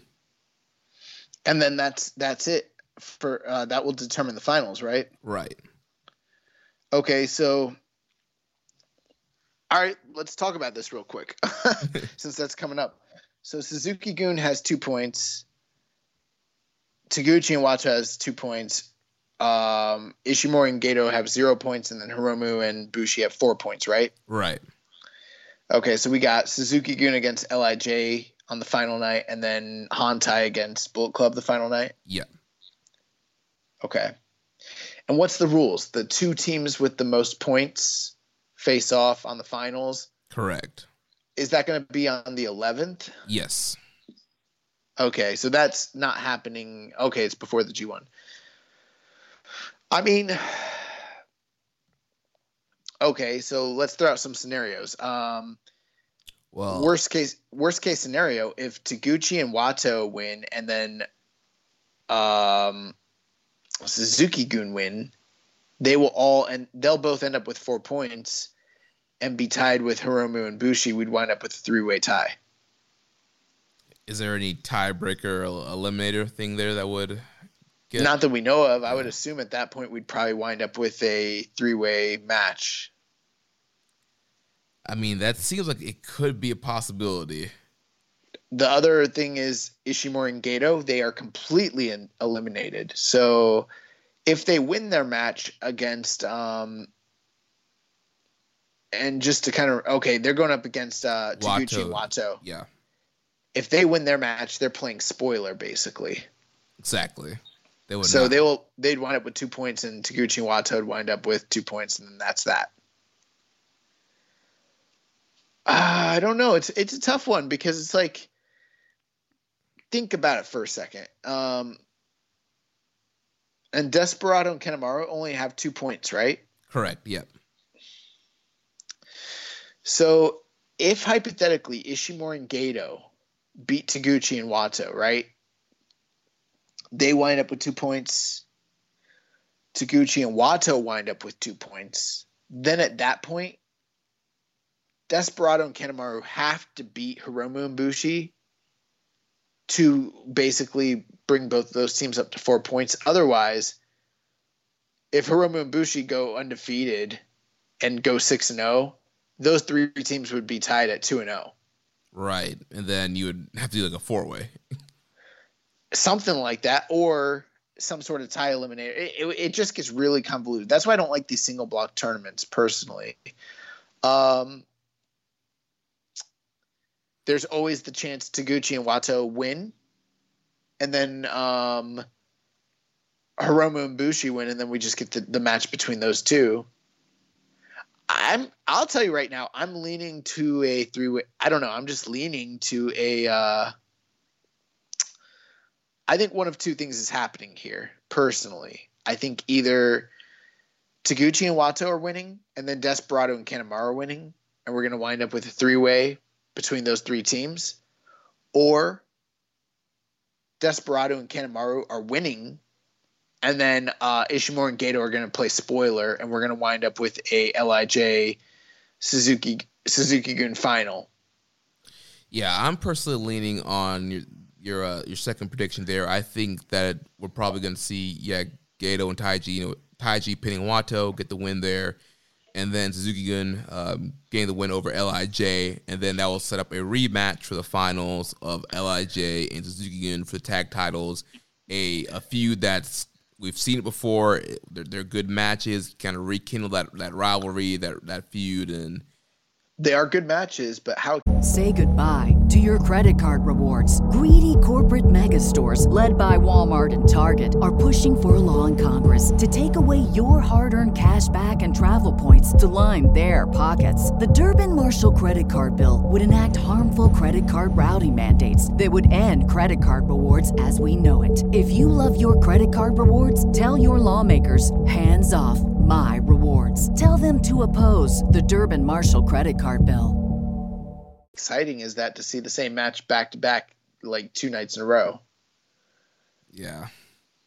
I mean, they can, and there's probably going to be a fuck finish. Like Desperado and Kanemaru will probably use the bottle, the whiskey bottle. Right. I would say Bushi spits something, but they're not doing spit. That's not COVID friendly. But that you're probably right. I mean, I think that's the most likely scenario. I think a 3-way is the second most likely, but I think LIJ against Suzuki-gun probably ends up being, the final feud. And then after, but that leads me to think ultimately if Suzuki-gun is cheating on the first night to get into the finals, you're probably going to see Hiromu and Bushi get some sort of comeuppance to, win the titles on the final night. Yeah, I could totally see Bushi and Hiromu winning the titles. Which is interesting if you think about, well, we'll know more, say, probably by the time a day after this show drops, we'll know more Wednesday about, like, who's going to be in the G1. I was sort of thinking Hiromu was going to be in it, or even Desperado. But the way it's looking, like, I don't know. I don't know if, like, being a junior champion is a good omen for you if you wind up going into a G1 climax, even if it's just not. Yeah, I mean, because he's definitely regardless, you're still a junior, but definitely with a junior title, you're definitely looked at as a junior, and your potential of getting a lot of wins is not very high. Yeah, so I mean, there is a chance Hiromu and Desperado might not be in it. Yeah, it might just be I feel pretty strong Show is for some reason. Well, what they've been heating up with him and Ishii, it makes a lot of sense that those guys would end up in the same block. But so I mean, what is your gut instinct? So I think we both think we're winding up with a Suzuki-gun and LIJ final. You think LIJ is taking this? Yeah, I say Hiromu and Bushi get the titles here. Yeah, you know what? I'm gonna go with I'm gonna go with Suzuki-gun. I'm gonna say that they get the wins back to back, both nights, so that maybe Hiromu can go into this G1 unfettered. Yeah, we'll see what happens there. But that's more wishful thinking than anything else, because I'm like, I don't really want. I don't know. I don't want Hiromu to be a junior champion. I don't know. And then you think about what does that mean post G1? Does that mean he has to defend the junior tag titles at Wrestle Kingdom, or he'd have to drop them pretty quickly after G1 if they want to do something singles for him at Wrestle Kingdom? Well, yeah, I don't know. We'll see. But I think they're just trying to do the best they can do. So yeah. And so then on September 11th, we'll have the finals of this tournament. So the winners here will face each other off on September 11th. Also on that show, we will get the Never Six-Man tag title match with Yoshihashi, Hiroki Goto, and Tomohiro Ishii against Sho, Toru Yano, and Kazuchika Okada. Rematch from the finals of the Never Six-Man tournament that we just saw. Right. So that 11th show should actually be good. You have a junior tag team tournament final plus a rematch of that really great 6-man tag that they've been trying to heat up. So that might be good. I got to tell you right now, gut, I know we've sort of like criticized them doing 3-ways for the junior titles in the past, but at this point, I kind of hope they end up doing that. You know what? I wouldn't be surprised if they did. For whatever They've reason, done it before. Yeah, they have. And I don't know. For some reason, I'm just leaning more towards just a straight-up LIJ Suzuki-gun. But like you mentioned, a fresh back-to-back would suck. Right, a fresh matchup, and it's a 3-way. Junior 3-ways are usually good, so they probably might end up doing that. That way, too, like, if you have Bushi lose the first night, which he would have to, then he doesn't have to lose the second night if they were going to, like, let's say they are going to put the titles on, say, Suzuki-gun. Then you got Wato and Taguchi in there, then you can really mix things up, So it doesn't look like Hiromu and Bushi are just eating 2 falls back to back, I think if it ends up being like I think the scenario you booked where LIJ loses the first night and then wins the second night, that seems pretty plausible, but it's also like pretty pedestrian. I mean, like that's what you would expect to happen if that's the way it ends up booking out, Right. The 6-man kind of throws a little bit more of a question mark into it all. So I at this point, I hope they do the 3-way. So if we do the 3-way, are we counting out Wato and Taguchi here? Could these guys steal this thing? Oh, that's a great point. They really could. The thing is, this tournament's not that important, so yeah, they could. Why not? And then you give something for Wato Taguchi to do. You can kind of have Taguchi kind of learning from, or Wato learning from Taguchi. And then if they do that, they can continue the Wato, Kanemaru, and Desperado feud just a bit afterwards too. You know what? I'm gonna change my. You've actually changed my mind here. That's what we're getting We're getting the 3-way, and then Hantai is winning as the underdogs, and yeah. Wait to the grand coaches. Yeah, and then that way Desperado and hypothetically Hiromu can both be in the G1 without a title. So I love that. Let's do that. Well, that's what we got coming up for the rest of this week for New Japan Road.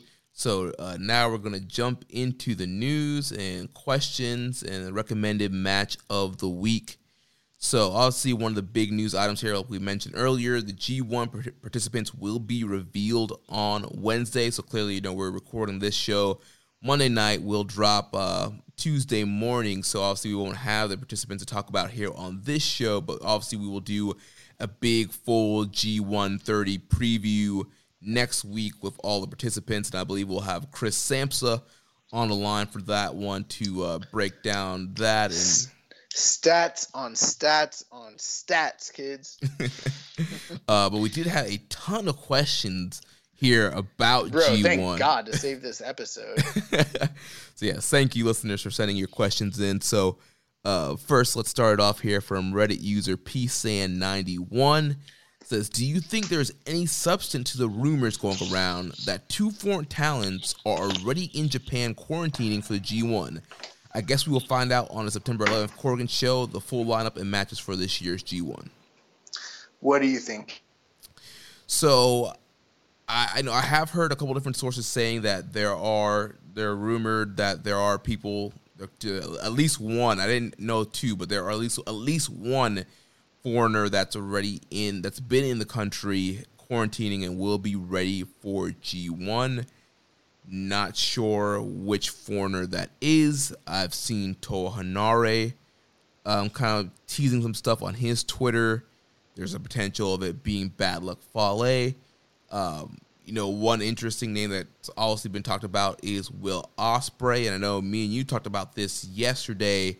There's going to be another Epic Encounter show that's coming up, and I know we were discussing whether it was taped or whether it was live, and you read something where I was saying it was going to be a live pay-per-view. But then yesterday, again, I was kind of looking at RevPro's site and Fight TV, and the show is going to be on the Fight TV On Demand and not like the normal Fight TV live kind of broadcast. And so, again, I'm still kind of wondering if somehow there's just not clear communication on whether that show is live or not, and if that Ospreay match is already taped and Ospreay's already in Japan. That's a great question. When I was doing research, because we try our best to keep up with the one of the categories we have is the excursion match of the year, which is basically keeping track of any match that happens outside of New Japan involving a New Japan talent that might be of a high enough quality to, be nominated for excursion match of the year come award season. This is something I periodically work on. And I noticed that Will Ospreay was working some matches for RevPro. One of those dates is Sunday, September the 13th, which is literally like a week before the G1. And given what we know about travel restrictions and the quarantining protocols and everything like that, that would indicate hypothetically, if this show is in fact live, that he doesn't plan to be in the G1 and won't be taking place in it. Now, I tried to do some research today, and what I saw was that they only announced the card for the show 4 days ago. And the reports I was reading were indicating that this show is live on pay-per-view. But that could be mistaken. Like you mentioned, it could have already been taped, and I just don't happen to have the proper information here. I tried to look more into it today once you kind of like raised some doubts. So I don't really know what the answer is, to be honest with you, because they're not selling tickets, and that's usually the way I would gauge this sort of thing, as I would look to see, okay, like they're going to be selling to the crowd, so we can kind of tell what day it actually happened. And because that's not the case, and everyone's kind of tight-lipped on whether this is taped or actually happening that day, I don't really know, to be honest with you. Yeah, the weird thing for me was just the Fight TV promotion, it being promoted as Fight On Demand and not like this is a live Fight TV broadcast. This is a situation where I would like to be wrong. I would like to be wrong that it's not live and that it was already taped and that, Will Ospreay is making the necessary adjustments. Him and B. Priestley, they have their residence in Japan at this current time. So there have been, we're not experts on the travel restrictions and everything, but there have been reports that if you have residence in Japan, you might be able to get back into the country at this point. So hopefully that's the case. I mean, the G1 would be much better off with Will Ospreay in it than not. Yeah, I agree with you. Which is very interesting, which leads to our next question from a Reddit user, why did you do that, bro? So does Ospreay still deserve a spot on the New Japan roster after all the shit he did was confirmed? Okay, great question. I know that I just said that the G1 would be better off with Will Ospreay on it. And in fact, from a wrestling perspective, it would. Because I think Will Ospreay is one of the greatest wrestlers of a generation, especially in the past year or so. But when we got this question, Jeremy, I know it's our job to kind of keep up on what's going on with New Japan. When Speaking Out was happening, it was a whirlwind. I mean, so many accusations, so many different things. And, like, honestly, New Japan never really addressed any of their contracted talent that had any sort of allegations surrounding them. Not that there were a lot, but there were a few that, like, literally just flew under the radar. The most high profile of them was Will Ospreay. And at the time when it was happening, I think you and I both, especially me, I think I went out and made a statement, and I was like, at the end of the day, it's a tough situation because you want to believe victims. You want to have a safe space where someone who's been victimized can speak publicly and name their accuser and take back their power and everything. But you also want to, like, I believe in this American concept of, like, innocent until proven guilty. I think it's important that someone be able to mount a defense and also, not necessarily have their life ruined by something that maybe hypothetically didn't even happen or they didn't even do, because we don't know the hearts and the intentions and the motivations of every single individual person. And I'm not victim blaming when I say that. It's just that's the case. Sometimes humans lie. It's happened in the past. I'm not saying it's the norm or the rule, but that is the case. But Jeremy, I got to tell you the truth. Once I started looking into this, once I read this question, and once I did my own research, I think Will Ospreay did that shit. I really, really think he did. I really think he did. Yeah, it's tough. I mean, there's a lot. I don't think it's tough. I think he did this shit. I think it's pretty provable. And the whole reason I went into that diatribe is because I am someone who will not go out on a limb and say for sure whether someone did or didn't do something unless it's really proven.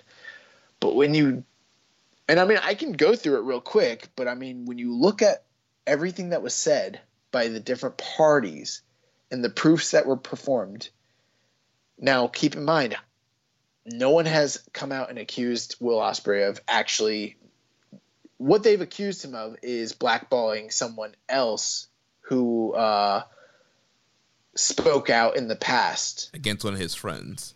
And he was defending that person, and hypothetically the accusation was that he was derailing that young lady, Pollyanna's career, because she spoke out against his friend. I can't sit here and say we know all the ins and outs of this story, at all. And it is a complicated issue because apparently him and her had relations in the past, and her and his girlfriend B don't like one another. So there's some drama there, and there's some he said, she said stuff.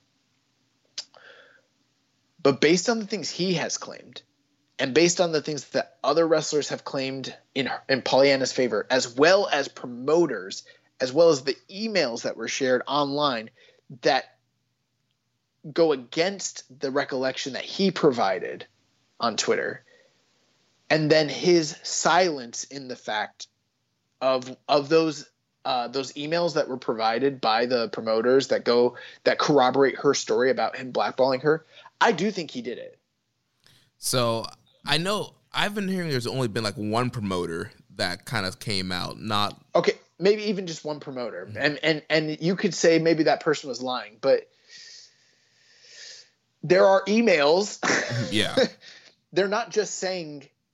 They didn't just say, "Hey, she's telling the truth." They said she's telling the truth, and we had an email exchange about the issue, and here they are. Right. And they're dated, and the dates are way further back than what Will provided on his public appeal initially. We don't know all the details, but I don't think he's guiltless is what I'm saying. Right. I don't know the extent to what he did, but he did something, bro. There's definitely there's something there, but at the end of the day, like, New Japan is probably not gonna like do a deep dive on this, and it's probably not gonna affect his stance in the company. It's not. It's just not. Like, they didn't do shit when Michael Elgin had his issues going on. And you know what's funny? I feel very confident New Japan knew about it because they kept him off of every War of the Worlds. I mean, obviously him and Ring of Honor had their issues as well, but like, they kept him off of every ROH show. They kept him off of every England Rev Pro show, and every single US tour that they did while he was with the company, he was not on. The only one that he appeared on was during that Long Beach show where he was in the US title tourney. That was it. Right. But there was a lot of shows that he could have been on that they kept him off of. I think New Japan knew, and they just didn't care. Yeah, which is, not the best situation to be in for New Japan. It's weird because if you cheat in Japan, we saw what happened with Taka recently. We've seen what happened with Taichi in the past and other guys. Obviously, they kind of covered it up when it came to Shibata. But, it's a big deal over there if you're a Japanese guy and you do that. But, like, for some reason, I don't know. There's a double standard when it comes to Westerners. But they also, if you did that, if you did something, sexual allegations, whatever, and it becomes public knowledge, like, we've seen at least a pattern where they won't use you in the States. Right. Maybe because of fear of, like, reprisal or upheave, like, from the crowd or something like that. Yeah. So, yeah, again, it's one of those situations where, if it does come out that, Ospreay's 100% in the wrong, I don't think even if that comes out, I still think New Japan's still going to book him, and he's going to, be fine. Well, I don't think it's ever going to come out, and I'm not justifying what he did or anything like that. And I hate to, like, compare, and maybe I'm not even the person that's qualified to do that.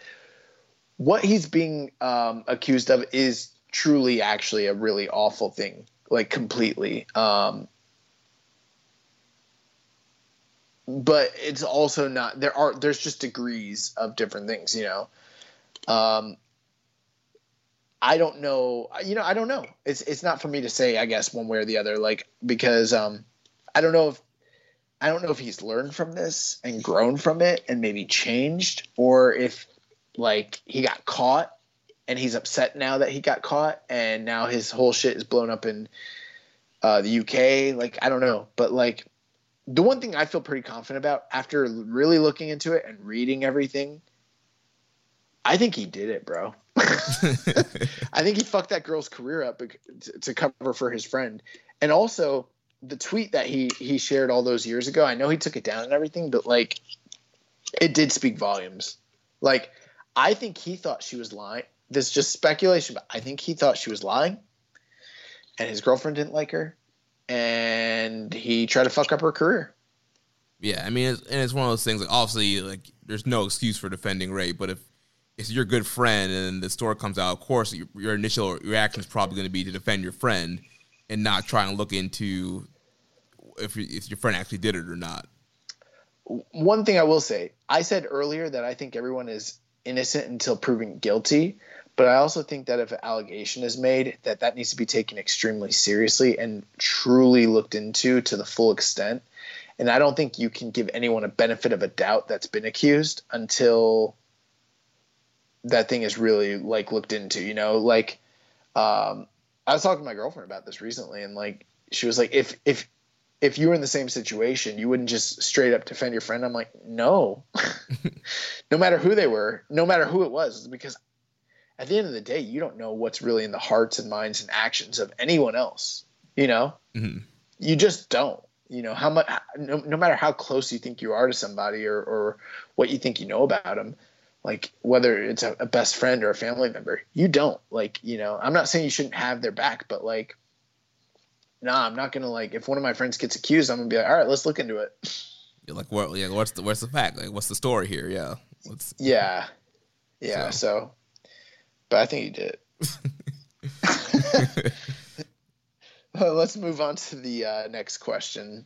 Unfortunately, I don't think one way or the other it's going to affect his career at all, at least when it comes to Japan. Yeah. So moving on to the next question from Reddit user from_stress_. What are the chances we get a couple of workers from outside of NJPW in the G1? Either way, what would your dream 3 be to join this year's tournament?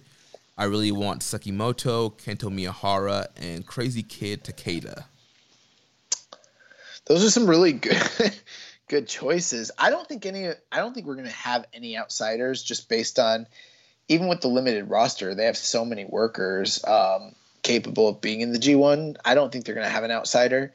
The other reason I really don't think they're going to have outsiders is because the N1 victory as well as the Champions Carnival, they're not all taking place exactly at the same time, but there will be overlap between those 3 tournaments. And the All Japan tournament is pretty stacked. The N1 is really stacked. And a lot of the top talent that are in those, both Noah, DDT, and All Japan and everything like that, they're kind of wrapped up in those. So I don't know if they're going to have enough time to like break away and show up for a G1. Plus, New Japan they're exclusive. They don't really use outside talent anymore. It's been that way since 2015. Yeah, and I was talking about this with a friend of the show, Zach Porter, this weekend, and just obviously, with Cyber Agent kind of controlling Noah and DDT and stuff like that, you have all these different companies that are kind of controlling these other promotions. It's like, Bushiroad's not going to want to work with Cyber Agent, and Cyber Agent's probably not going to work with Bushiroad, and so that's definitely going to restrict outsiders coming into New Japan. Well, think about it too. It's like, okay, Cyber Agent basically means no go for Noah, no go for DDT. Okay. Dragon Gate doesn't even work with outsiders, so that's a no-go. So what does that leave you with? You got All Japan, and we're just talking about if hypothetically they were realistically going to bring in outsiders. The only real options you have are All Japan and Big Japan? Yeah. And then freelancers? I don't know. Freedoms? I don't know. Just tap out. Yeah. Well, that could actually happen. Yeah. So, yeah, I don't know, man. 2AW. But, you named some really great names here. I mean, Kento Miyahara is obviously, like, on the easy short list. So is Sekimoto. Takeda would be fun, but I don't know if he should do a G1. I mean, I don't know. Like, Kento Miyahara and Sekimoto would be 2 of the top names on my list, but, like, he's asking for 3. I don't know if that's cheating, just use the same 2 names he's using. I think you would probably use those same 2 names too. Right. I mean, those would probably be the first 2 names that come to my mind, and then trying to think of other people. I think Marufuji comes to my mind, but he's Noah, right? Bro, and Noah, there's Kiyomiya, there's Marufuji. What is Jun Akiyama there? I don't even know. I think he might be. Kino's over there. Nakajima's there. There's quite a few guys that like I would love to bring over. I mean, All Japan has some guys too. I don't know, man. Like, I guess if I was to just give you, okay, I'll just give you a simple answer. Kento Miyahara and Daisuke Sekimoto.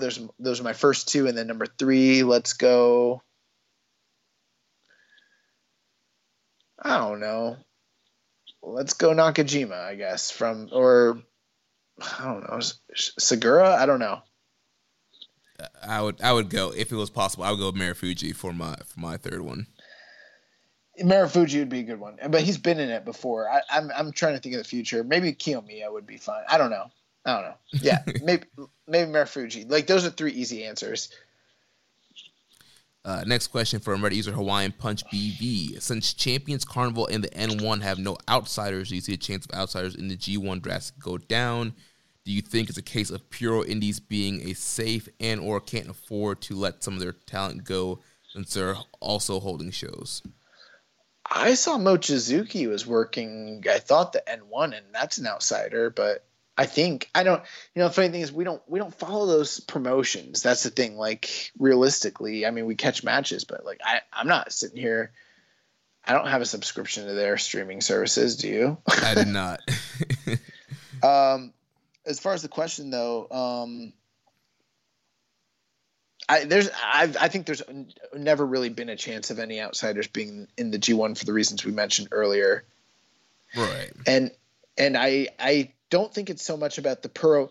The funny thing is, I think other people are worried about like, oh, if the Pro Indies, have people showcase New Japan, they might get poached or something like that. But I don't even think that's the case. I think it's just New Japan doesn't want to give any kind of shine spotlight or recognition to any sort of outsider. Like, they don't need to. They're almost like, I hate to compare it, but like they're like WWE in Japan. Like, why would you're never going to see WWE at this point bring in a guy from AEW or MLW or, unless they're signed exclusive, they're just not going to. And I think that's how New Japan is at this point.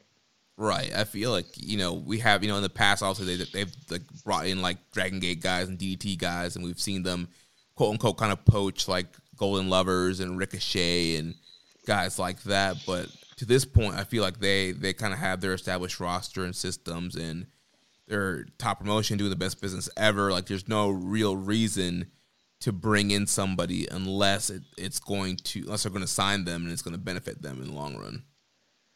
Yep. Next question here from everybody user Rambone Slam Pig. It seems probable that the long-term booking plans for this year's G1 have been impacted in some way by the unforeseen circumstances related to COVID and the lack of foreign talent. Do you think that increases the chance of finally seeing the G1 winner lose their title shot contract later in the year? I do, actually. And this is a conversation we have every year, and it comes up multiple times throughout the year, and I'm not a fan. I don't think anyone who wins the G1 should ever lose their contract. At all, ever. I don't think there's any circumstances that is I think that's a terrible booking decision, personally. But if they were ever going to do it, let's say hypothetically, let's just give you an example. Let's say Jay White or Will Ospreay were for sure going to win this G1. And you for sure want them in the Wrestle Kingdom main event. But they can't make it. So everything has changed. And you still plan to have your big money-making Wrestle Kingdom, match with that foreign talent like a Jay White or like Will Ospreay. Then yeah, maybe you have someone else win the G1 and then lose to one of them to set up the match that you really want. I think that's terrible booking. I'm not a fan of it. But I think that there's a higher likelihood of it happening now than there had been in the past, personally speaking. Yeah, absolutely agree with you. And especially, this year, 2020, we've definitely seen a lot of questionable booking decisions. So, why not add another one to it? And so, what questionable booking decisions? Things have been great in New Japan. Didn't you know? Stories, been telling really great stories, big moments. It's all about moments this year, Jeremy. Yeah. That's the thing you don't get. It's not about star quality or notebook matches. It's about moments. You need to change your perspective on wrestling. You don't get it. But yeah, I do agree. There's definitely increased the chance of seeing the G1 winner lose their contract, and I agree with you. I don't think it would be great booking, and I really don't ever want to see the G1 winner lose their shot. So, but we'll see what happens. Grunty Dodd asks, do you think there will be an 8-man G1 USA tournament on Strong in November? I hope not. Hell no. Bro, I swear to God, if New Japan Strong becomes the G1 in USA, the best of the Super Juniors in USA, the World Tag League in USA, I'm going to fucking disown that program. I'm going to pretend like it doesn't exist. I'm going to stop watching the shit. Listen, when we agreed to do Keeping It Strong style, we agreed to cover New Japan proper. No one told me anything about an offshoot in America on Friday nights. You know what we had on Friday nights? We had Access TV. They were playing reruns of shit I already saw. This is some new shit. I didn't sign up for this. That is not my contract. We're covering that shit out of the goodness of our hearts. And if it gets ridiculous, and they decide to do an 8-man G1 with Dave Finlay, bro, what if it ends up being the DKC, Dave Finlay, Mysterioso, Carl Fredericks, TJP? Who else would be in there? I got 5 people named. Fred Rosser, Fred Rosser, PJ Black, and for 8th, who's our kicker for the 8th person? Kenta. I'm not watching that shit. If that person wins a title shot, they can bring their asses to Japan, wrestle on a Road to show, and then maybe I'll talk about them. They better not do a G1 in the USA. I swear to God. Yeah, honestly, I don't think there's any. That would just make no sense. Like we mentioned earlier, for New Japan of America, they really need to do stuff to kind of separate themselves, do their own tours, branding, own tournament names, that kind of stuff, and not everything just in the USA. And then when Kenta wins that G1 in USA, Jeff Cobb's going to come out and beat him up and immediately challenge him for his contract in the fucking. It's going to be the same storyline they did. It's going to happen twice this year. Jeremy, I swear to God, I promise you, if they do a G1 in USA, you can talk about it every week. And I will just be like, oh, that's crazy, man. And then we'll move on. I am not watching it. If they pull out a G1 in USA, I promise you on the air right now, I pray to I'm telling you, I swear to Jesus, I'm not watching it. I'm not doing it. Well, I don't know. I feel like they wouldn't do that, but I guess we'll see what happens there. I don't think they're going to do it, but I'm just giving you the forewarning. I'm not watching it. Next question from Reddit user Espadouche. What are you guys most pumped about, G1 or N1 victory? For me, it's the N1, and it's not even close. I will say, out of the N1 and the Champions Carnival, the N1 looks quite a bit better, like significantly better. I mean, the field of guys that they have is just really, really, really, really awesome. And they got like their A block. I can't remember everybody that's in, but the A block doesn't have as many what you'd call names, but they have so many different style wrestlers that it's like a super interesting block. And then the B block has like the heavy hitters. That N1 tournament's gonna be great. But like, I gotta tell you, and I mentioned this in the Reddit group. I like actually commented on this post. How could we possibly talk about what we're more excited for between the N1 and G1 when we only have literally dates for the G1? We don't have any names yet. We don't have any blocks yet. And we don't have any cards yet. Now, there's a chance the N1 ends up being better. They got a smaller field. They got some incredible matches on paper. There's a possibility that the N1 is the superior tournament. That is no cap whatsoever. It might actually be the case. But come on, man. Let's hold off until the G1 blocks come out. And then, once that B block comes out, we see like that it's the B for banger.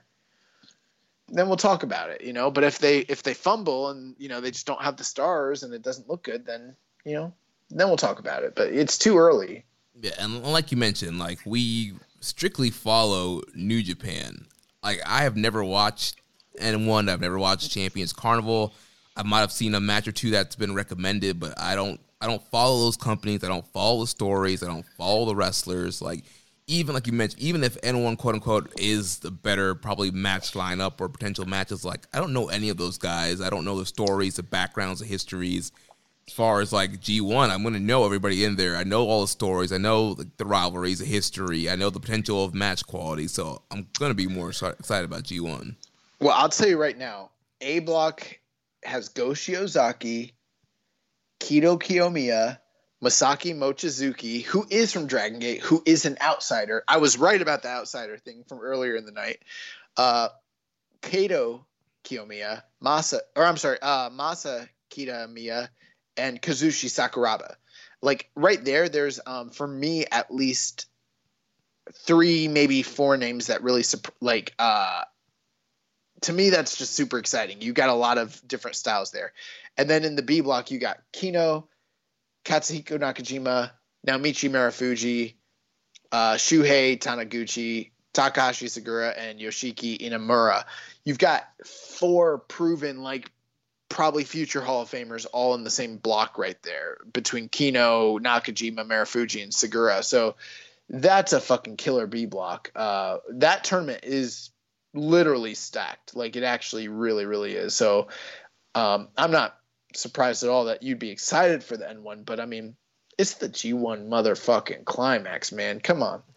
G1. 19 nights, 30 days. Fuck yeah. And it's G130, man. G130. Come on, man.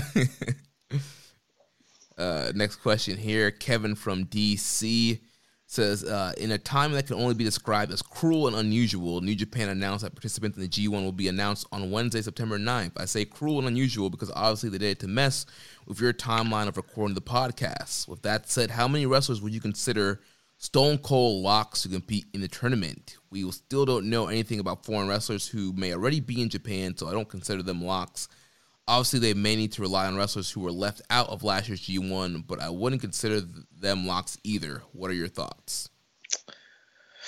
That's a great question. I mean, I don't really know who I consider a lock. I mean, I guess we can go through some of the names. I mean, there's going to be, 20 competitors? Yeah, so I think let's pull up last year's blocks and see who we could consider. I was going to talk about, like, who's on the cards that we see right now, because those are the names that we know are actually in the country, you know? Yeah. But I feel like a lot of the people that were in last year's tournament are also still in the country. Yeah. So, like... But here's the thing. Unless they're a lock, we shouldn't talk about them. These are only people that we know, like, right. That, like, you're like, dude, it's a lock. They're for sure in it. Yeah. So not likely. Like, for instance, I'll throw a name out there, Kojima. Right. I think Kojima's possible. Right. Even likely, but I won't call him a lock. So looking at last year's tournament, I think Kota Ibushi's a lock. Kazuchika Okada is a lock. That's 2. Tanahashi's a lock. 3. Sonata's a lock. 4. And Zack Sabre Jr. is a lock. Yep. 5. Then I think Hiroki Goto's a lock. Yep. Tetsuya Naito's a lock. Uh-huh. Shingo Takagi's a lock. Yes. Taichi's a lock. Yep. Tomohiro Ishii's a lock. We're at 10. And then Toriano's a lock. That's 11. So we got quite a few spots to, like, fill up. Did I say Evil? Nope, you didn't. That's so Evil's a lock. What was that, 11 or 12? 12. 12, okay. So we're at 12. So let's talk about some people that we think might be locks that weren't in it last year. Yoshihashi's in it almost every year, was not in it last year. I think he is a lock. Mm-hmm. That's 13. I think last year Minoru Suzuki was not in it, and he is almost every year. That was the first year he wasn't in it. He's a lock. He's a 14. He's a never champion too, so. Yep, that's 14 guys right there. Anyone else that's on the roster that's in Japan, is not a lock. That means basically you got 14 guys that I think are guaranteed no matter what happens. They're completely in it. And that means we got 6 open slots. Right. And there's definitely a ton of directions that can go those slots. You can go Hiromu. You can go Sho, Desperado, Kojima. I mean, there's always like, God, why do I forget names? What's the one dude who wears the chains? He comes out to, Togi Makabe? Yeah, why do I forget names? Yeah, Makabe's definitely a possibility. He's been in most G1s for the past couple decades. Past decade. He's still filming the movie though. Oh, I forgot about that. Okay, yeah. Yeah, I mean, you just threw out 4 names right there. Plus, I mean, there's Hanma. I'm not saying Hanma should be in one, but you just never know. Yujiro. We're probably going to get people like that this year. Probably going to get a Yujiro. Probably going to get a Hanma. Someone like that. Yeah, need some pin eaters. Hypothetically, long shot to Gucci. I don't know, man. If I was gonna round out those last couple, okay, so we got our 14 locks. Let's just pretend, for the sake of fun, let's just say Jay White and Will Ospreay get back. Okay, so it takes you to 16. So you got 4 more. Who would those last 4 be out of the people that are left here? I mean, I would do Kojima. Okay, we're at 15. I would do Hiromu. Or we were at 16 already. So that brings you to 17, 18. I do Show and Desperado. Yeah. Yeah, and there's your G1. That's a really great G1. Yeah, I mean, so yeah, it's a great lineup there with those guys right there too. So yeah, that would be a fucking killer G1. Yeah, with just that lineup. Yeah, that's pretty exciting stuff right there. And there are some fresh matchups you can do there with the junior guys getting in the mix. We'll see what happens. I don't think we're gonna be quite as lucky. I'm skeptical about the outsiders and the Gaijins showing up, but I mean, just looking at those 14 guys we have there, I mean, with the six slots that they have open, I mean, they can do some pretty interesting and compelling stuff. So yeah. Nice. Well, that wraps up the questions as related to G1. Then 2 other news items here. We had other questions. Yeah, not related to G1. Oh, sorry. Okay, my bad. I was like, we had a lot of other questions. I didn't even realize these were just G1 questions. Yeah. So 2 last news stories. So Bushi Club Road, they've rebranded their wrestling team, Team New Japan. And it's Yuji Nagata. He's still going to be coaching these amateur wrestlers, and their goals are to get the gold in the Olympics in 2021. So pretty cool to have some kind of New Japan representation in the Olympics. Bro, I hope Team New Japan fucks up everybody, including Team America. And then the Monday free match of the week is from the 2006 G1 Finals from Hiroyoshi Tenzan versus Satoshi Kojima. See, that's free on YouTube and New Japan World. Nice. So let's go into these random questions that we have. We had quite a few. MJ Does PR asks, what is longer, the road to New Japan Road or the way to the Grandmaster? If New Japan had its entire roster for the G1, would Carl Fredericks be included? Well, first of all, I think the road, the way to the Grandmaster is longer because we never even had a road to New Japan Road. We've just had New Japan Road. Yeah, it's just road. We're on the road. MJ, God, you should know this. But the way to the Grandmaster is going to be forever because there's no way that guy's ever going to be a Grandmaster. So we're just going to be on the way forever until he's like a dad. I don't know, man. Then the second part of his question about Carl Fredericks, what do you think? No. Yeah, I mean, being in the New Japan Cup is one thing, but then getting a G1 spot, especially if the full roster is available.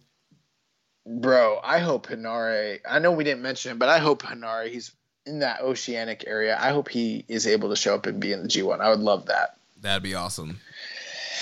But yeah, as far as Carl Fredericks, we like Carl Fredericks a lot, but I just don't see him being in the G1 just yet. He just graduated.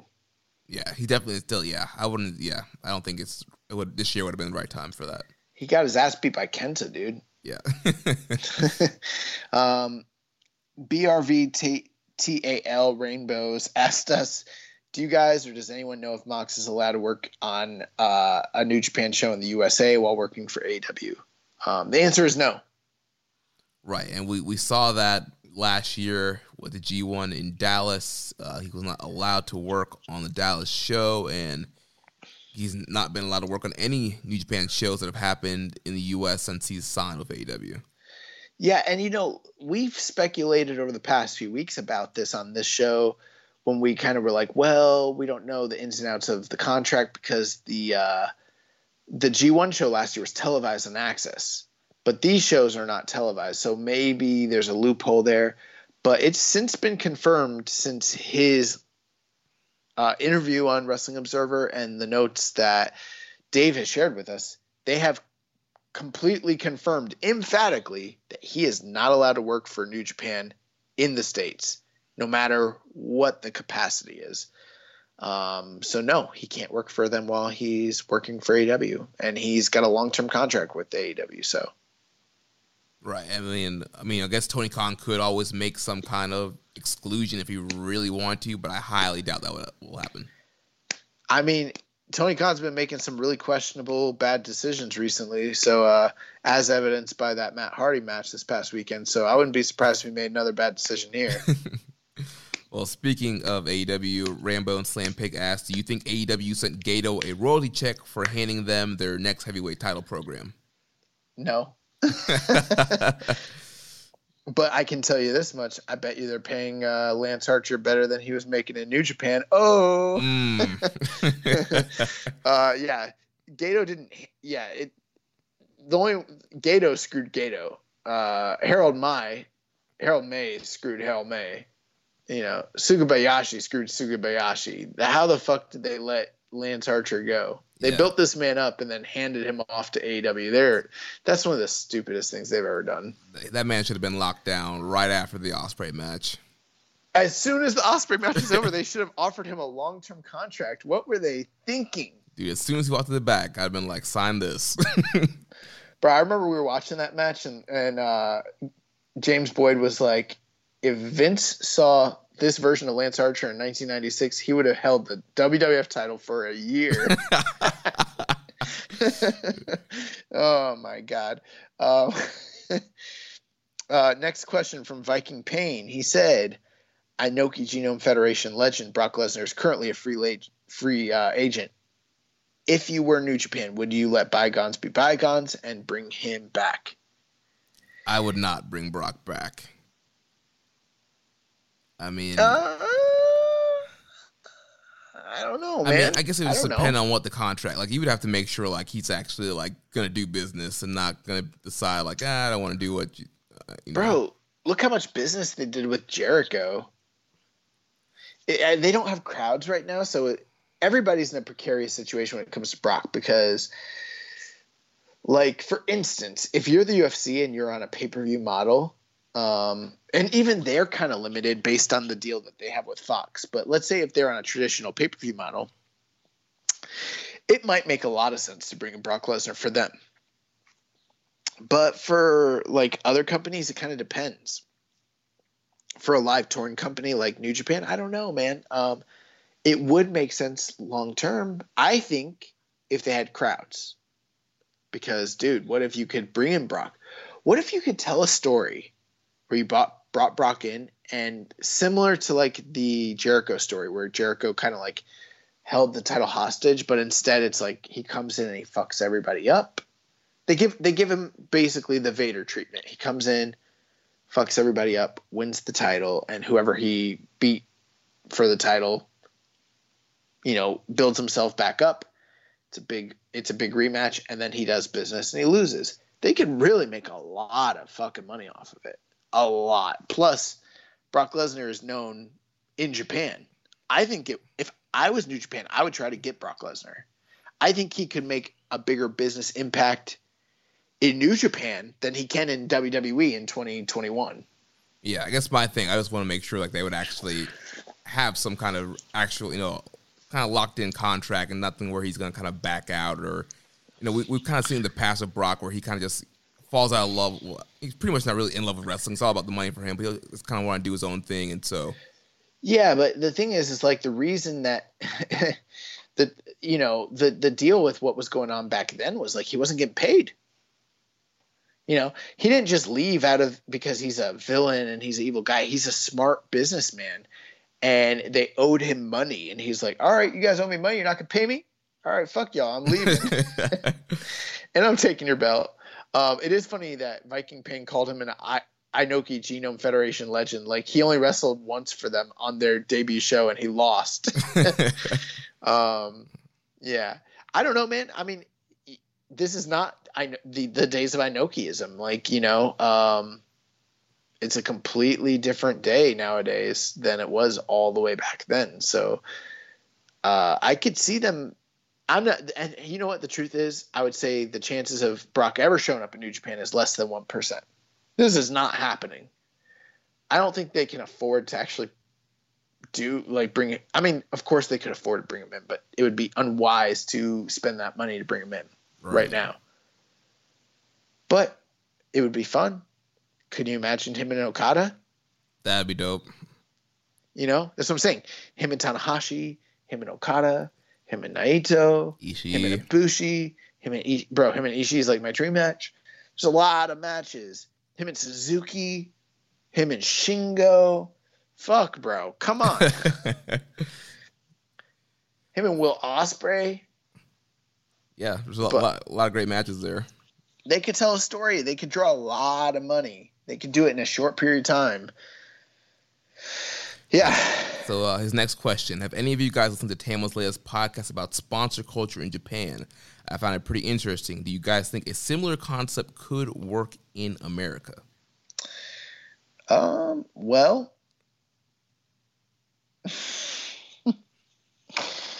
there's been a similar culture like that in the past in America. What do you mean? The rat culture. Oh my gosh. That was a real thing. That was a real thing at one point. I don't know, man. I mean, to some extent, this does go on. I mean, there are fans who hang out with the wrestlers and they pay for them and take them out and that sort of thing. So, you know, it's not like with the big leagues, but it does happen. Yeah. I don't know if it would fully translate the exact same model, if that would work over here. I mean, it could. I know on that podcast they were talking about, you know, the block party and kind of using that as like the way to for sponsorship and stuff like that, and doing more stuff like that over here. But yeah, I'm not sure if it's straight up like you have a sponsor that's taking you out for every show and all this kind of stuff. Bro, here's the thing. I'm never going to take any wrestlers out and pay for them to have food so that they can hang out with me. That is the most markiest shit that has ever. If I'm not willing to sit in line to to take a photo with you and get your autograph, I'm sure as shit not paying for you to go out to TGI Friday or whatever the fuck and hang out with me and pretend to be my friend. Right. I mean, there's already enough of that going on the internet where everybody on the internet thinks that they're friends with the wrestlers that they're friends with. Dude, they're carny workers. They're trying to get you to give them money. Like, they're not your friends, you know? And I mean, especially for us, I mean, we've been in situations where we've gone out to dinner with wrestlers and we hang out with wrestlers all the time. It's like, and we haven't given them money or, you know, bought them dinner or any stuff like that. No, but that's different because we're media.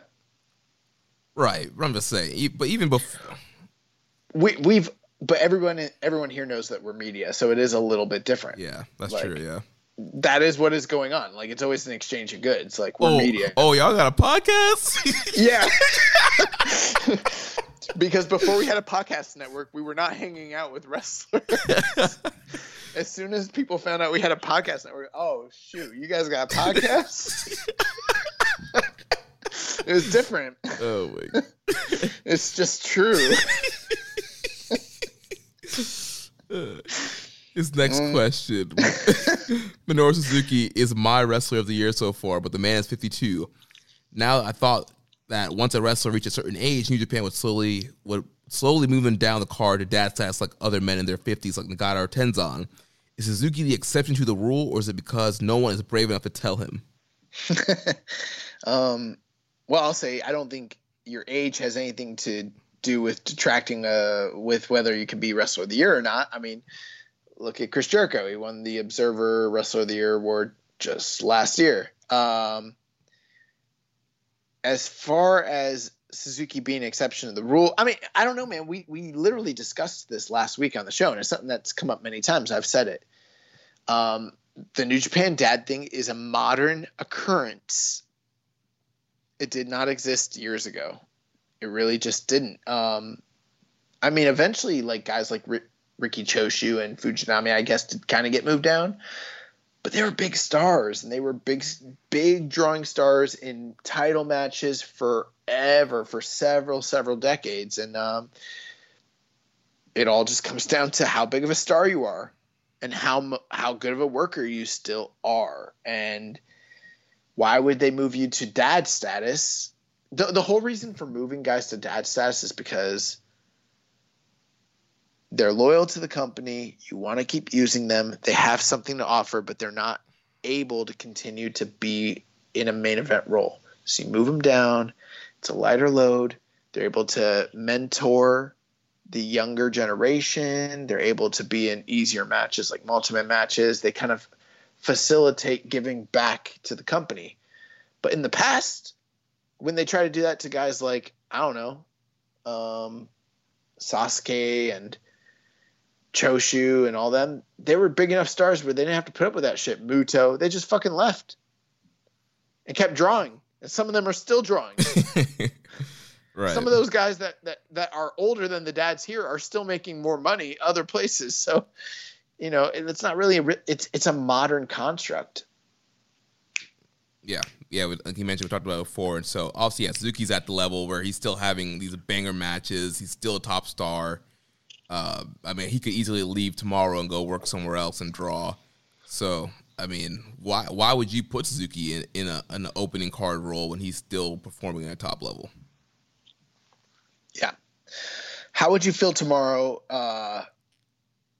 if Harold May decrees that all New Japan wrestlers must get rid of their third-party engagement platforms like Twitch and Cameo, also from Viking Pain? Yeah, so obviously taking a shot here of the recent happenings with WWE and, planning to stop people from using third-party platforms. But I guess something came out today that now they can use their real names on Twitch and YouTube and Cameo.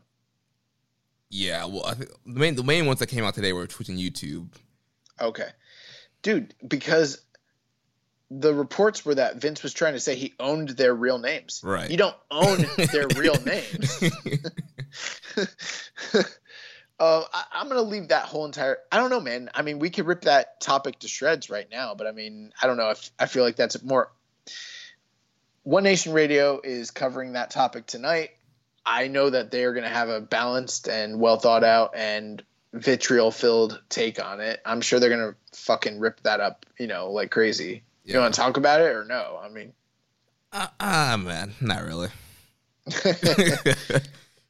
His last question: whose debut was worse, Master Wato or Matt Sydal? Hey. Don't you be talking about Matt Sydal. Matt Sydal is a great man. That's my trainer. Oh man. Did Master Wato have a bad debut? Well, I mean, I guess he's talking about when he just came out the first time. Yeah, and got jumped by Doki.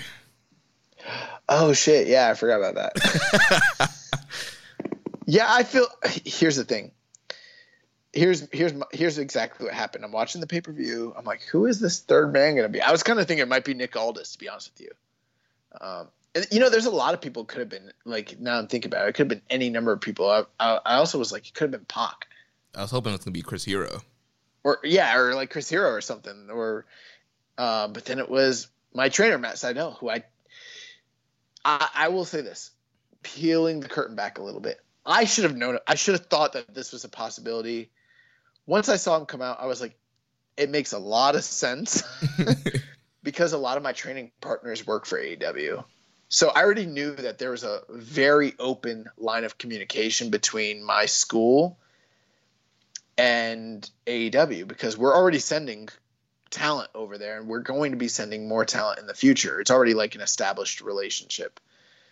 But I also kind of didn't, I don't know, I feel worked a little bit because after talking to Matt, I thought he was just doing ROH. I thought that was for the time being all he was doing, but it's not who am I? I'm just a local trainee. It's not like Matt's going to tell me obviously I don't know who he told about this. I don't think anyone in the dojo aside from probably the guys that are working for AEW that are in the dojo that were there at the pay-per-view. They probably knew, but that was probably about it. Right. So he comes out, and I was like, oh my God. I was like, this is crazy. I was like, not that I didn't think Matt could work there. He's worked everywhere in the world, obviously. And I was like, oh man, this is so cool. And he gets up, and I was like, shooting star press. And then he slipped, and I was like, oh no. And like my heart sank, bro. And it wasn't even like, I wasn't even embarrassed. I was worried. I was really, bro, I was so scared because I was just thinking about like Hayabusa and that sort of thing. And, in class, whenever we're training, one of the things that Matt talks about is safety first above everything else, safety first. And one of the things is ring awareness. You owe it, no matter what's going on. You need to be aware of where you are in the ring, because there's a lot of trust involved with wrestling, and you want to trust your partner, but you can't always rely on them. You have to protect yourself at all times. And if something goes wrong, you need to know where you're at. One of the best ways to save yourself is especially if you're in motion, if there are ropes near you, try to break your fall. Grab those ropes. It's something we do all the time. We literally do drills to do that. And when I saw him falling, I knew he was going to grab those ropes. Like, I just knew it because that's muscle memory, and that's exactly what he did. So probably saved his life, honestly. Yeah, that was a real scary movie. So I was there live at All Out. And so, yeah, huge pop for Seidel. Everybody was excited. Hit the big knee on Sean Spears on the ramp, runs in, goes for the shooting star. I was like, oh, my, yeah, I was legit just worried about him. I was like, man. But, yeah, I hit him up after the show, and I was just like, everything good, coach? He's like, yeah, all good. And I was like, great. And then I tried to pry for more information about him working with AEW more. I didn't really get an answer, so we'll see. We got some questions here from Kevin from DC, though. Yeah, so his first question says, when will the time come that the main unit group of Tanahashi and the rest suffer a similar fate to Chaos earlier and now Los Ingobernables de Japón? I am, of course, talking about having to put up with the likes of Yujiro Takahashi. First, Okada meanders through a laborious feud that lasts way longer than it needed to, and now Naito and Sons are competing in six-man tags with the lazy sloth. I promise I'm not biased. So he's saying, when is Yujiro going to be moved to a feud with guys from Hantai? Right. Here's the problem. There's nothing wrong with Yujiro wrestling guys from Hantai. That's actually where he belongs. He should be fighting guys like Tenkoji in six-man tags. That's where he belongs. That wouldn't even be bad. But I don't want to see him with Tanahashi or Ibushi. You know, it'd be fine if he fought Tanahashi and Ibushi. It really would, to be honest with you, because Tanahashi and Ibushi are part of the Hantai group, and they pretty much treat those 6, 8, and 10-man tags like days off. It doesn't bring them down because that's what they're used to doing. It's different when it's Okada and Naito and Shingo. It is different. It just is. He probably should be in multi-man matches with those guys. I mean, I just don't want to see him wrestle at all, so. It does suck because in the past, Yujiro has been a great wrestler, and a lot of the statements I made this year about him having like that one annual good match a year, that kind of went out the window. Like, he's had more opportunity this year than he's had in years, and he's also squandered it more than he ever has in the past. Like, this really is actively detracting my opinion of Yujiro Takahashi as a worker. But again, it's COVID, it's the current climate and situation, and we already know that it's affected quite a few people in numerous different ways, and not everybody has acclimated to it well. And if you're already a subpar worker, it's probably going to make it harder for you overall. Right. His next question, in all honesty, did you see Minoru Suzuki winning another title in his lifetime before winning and holding the never openweight belt? I thought about this earlier after he won the title at Jingu, after he dropped the IC belt to Naito back in April 2018. I thought he was done holding gold. This was further suggested as he appeared to cede leadership to Taichi and occasionally ZSJ. Now he's back in a prime spot on the card as a defending champion. 2020 really is the weirdest year. Well, me and Jeremy both predicted he would win the title. Yeah, I don't know why. I guess maybe it's the age thing, but a lot of people are like, we're seeing a lot of questions about like Suzuki and his age and his spot, and he's winning a title again. It's like the man. Bro, he's a badass motherfucker. He's still an incredible worker. Like, he's still having great matches. He's a great character. He's still a top star. And it's the never open weight title. Like, that never title can change hands at any time to anyone. And he's, you know, famous with the title. I mean, he's held a title multiple times. The only 3 titles in this company that I could never really... I'd be very surprised if he ever held at this point. Number 1, the most impossible title for him to hold. Actually, there's 4. And I'll put 2 of them together. Both the IWGP Junior and the IWGP Junior Heavyweight Tag Team titles are probably out of his reach at this point in time. I don't see that happening. Number 2, the IWGP title. Little known fact. Minoru Suzuki is the second most failingest challenger for the IWGP title of all time, behind Hiroki Goto. He's had 7 failed title shots. And at his age and at this current time, I think it's highly unlikely, not impossible, but unlikely that he wins that belt. Number 3, I do think it's unlikely, but the least unlikely of these scenarios for him to regain the IC title. I don't necessarily see them going with him as the IC champ again. They could, but the Never title, the Never 6-man titles, the tag team titles, the US title, those are all super doable for Minoru Suzuki. Easy. Especially if he's still going to be putting out, you know, quality work that he is right now. Bro, he's been putting out bangers like all year. Yeah, like somebody mentioned earlier, he's a top candidate for Wrestler of the Year.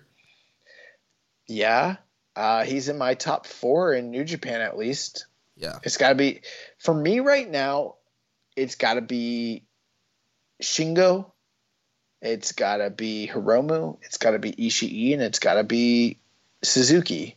Yeah, those are the 4 I would say too, just strictly New Japan. And that's just off the top of my head. I mean, maybe I'm overlooking someone or forgetting something, but that's it. Those are your top 4 guys. Yeah. It's a weird year. But here's another thing. This is a problem in New Japan. Sometimes things because New Japan has nuance, because New Japan is not always rife with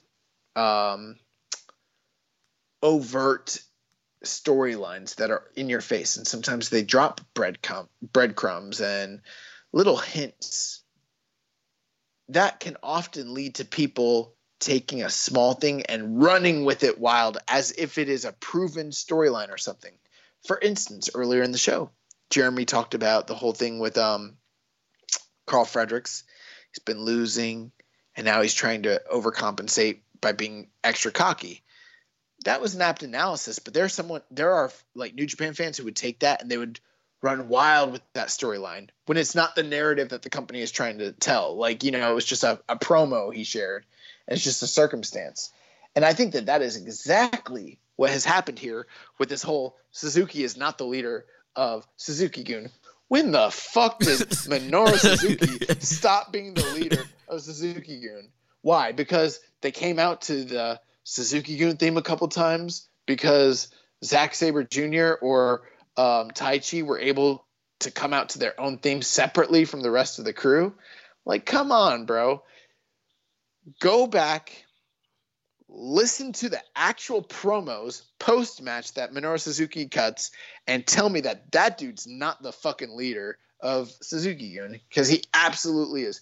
There has never been any real indication that either Taichi or Zack Sabre Jr. or anyone else on the earth are the leader of Suzuki-gun other than Minoru Suzuki. It just doesn't happen. It's one of those fantastical fan fiction things that people just like, they think they see a little hint and they're trying to be ahead of the curve, and then it kind of becomes this like talking point, like as if it's a proven fact. It is not a proven fact, and we would know. We're the Ace of Podcast. Yeah, there's been nothing that obviously they've definitely elevated Taichi and Sabre, and they've had their spots, and they're definitely the top guys under Suzuki. They're his top 2 lieutenants. Certainly. But the fact, everybody, I think it's wishful thinking. People want to see a Sabre goon. They want to see a Taichi goon. They want it so badly. So badly. But it's not the case right now. And who knows? Is it impossible? No. Maybe whenever Suzuki decides he's done, or New Japan decides they're done with Suzuki, maybe they do some kind of angle where one of those guys takes over. Dude, I remember 2 years ago, we were on an outside podcast doing a guest spot.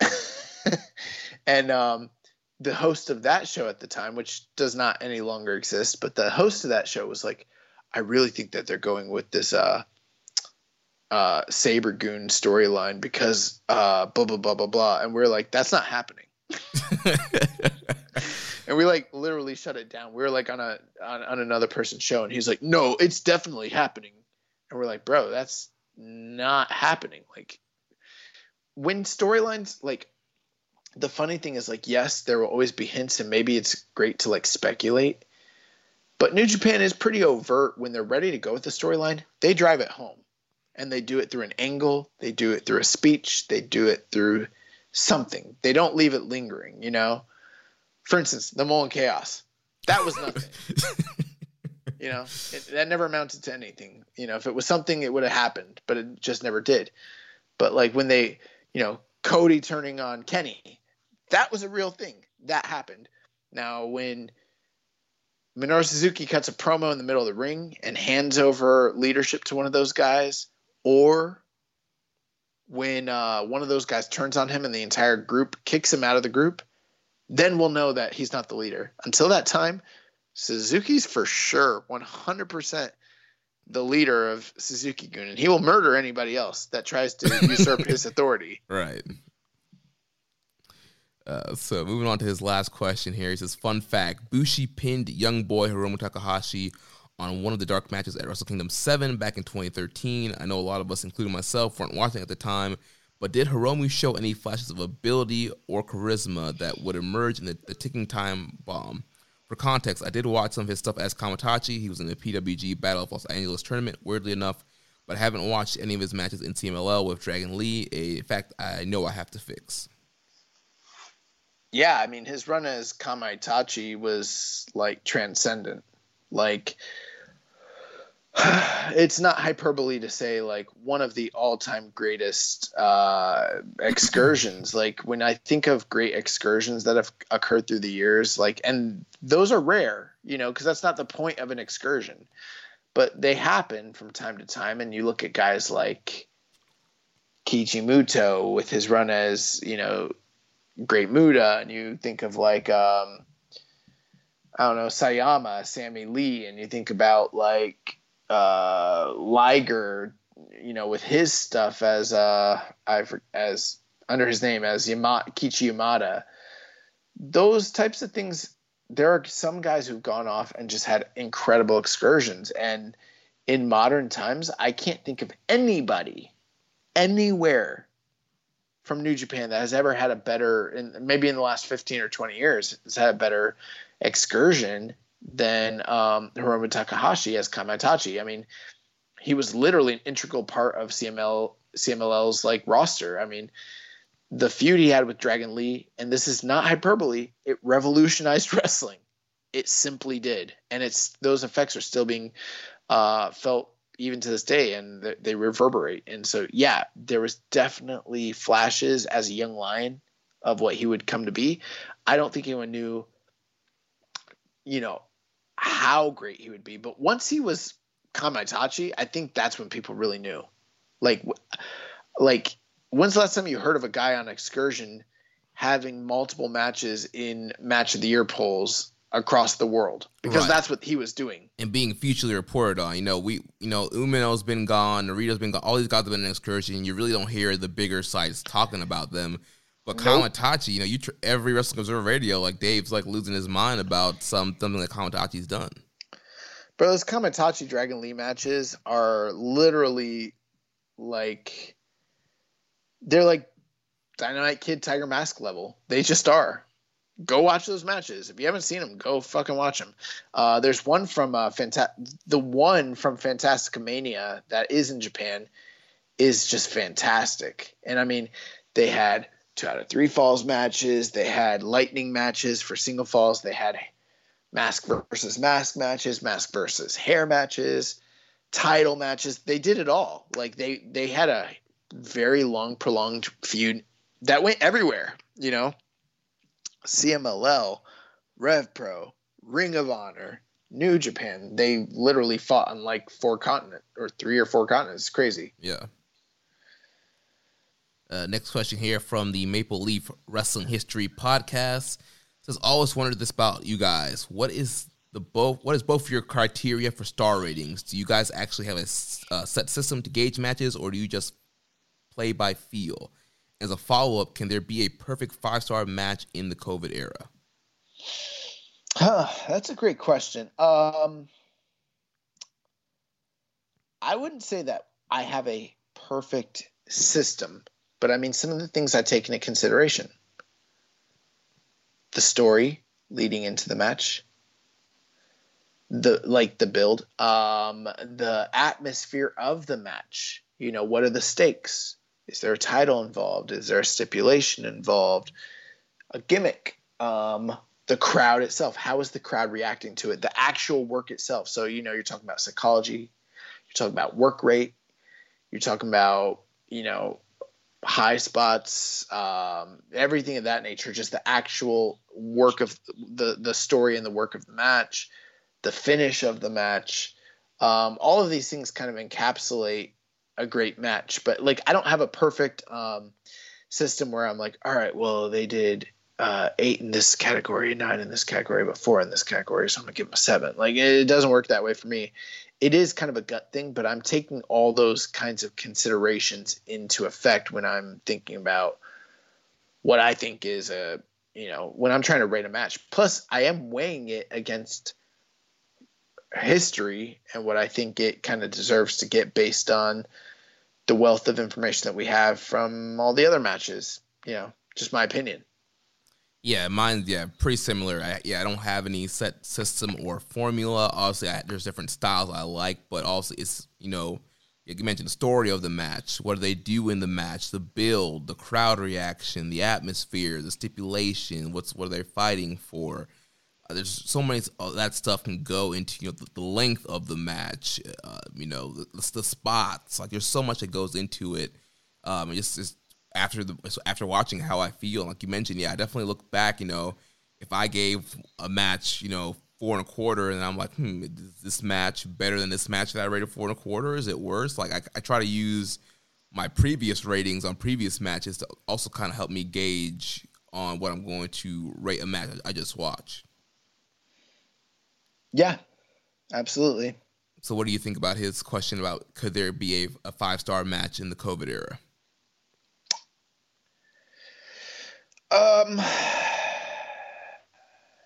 Yeah, I mean, hypothetically, could there be? Yes, there could be. Has there been? I would say no. And, you know, one of the things for me is, I think crowd reaction is a huge factor. It really is. And I think that does detract from matches. And so maybe that is a reason for me to say no.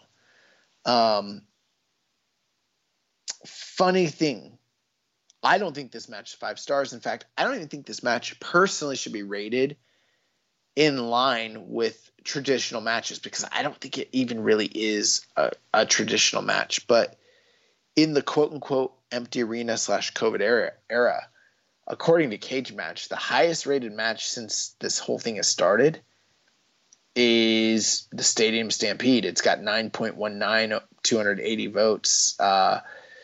It doesn't have a rating from Dave Meltzer, but it is the closest thing probably to a 5-star match that we've had since the pandemic started. Yeah, and I know it's not a quote-unquote traditional wrestling match, but I threw 5 stars on it. Like, that's how much you're a mark. That's how much I enjoyed that thing.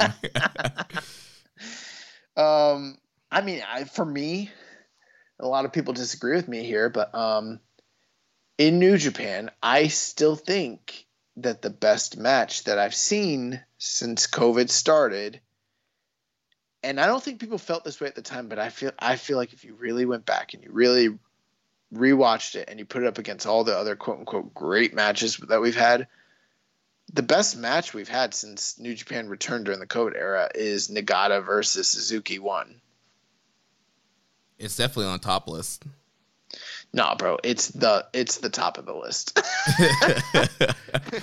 And I think the thing I like about it is that it didn't rely on a crowd. So it kind of negated the crowd, and it made up for the lack of crowd response with just shock and awe, with the violence and the visceral amount of violence, and then also the simple story that was easy to tell so you could be invested into it. And I like the structure and the style of this match better than, say, Takahashi and Ishii. I think it's a better match. Yeah, there's some debate out there. I know a lot of people think that's one of the best COVID matches, and other people like other stuff. I mean, I like that match a lot, but there's some stuff that happened after that I really dug that New Japan's done. I know you like Shingo and Ishii. Yeah. Or not Shingo Ishii. I'm sorry. Shingo and Sho. Yeah. And different stuff like that. So yeah.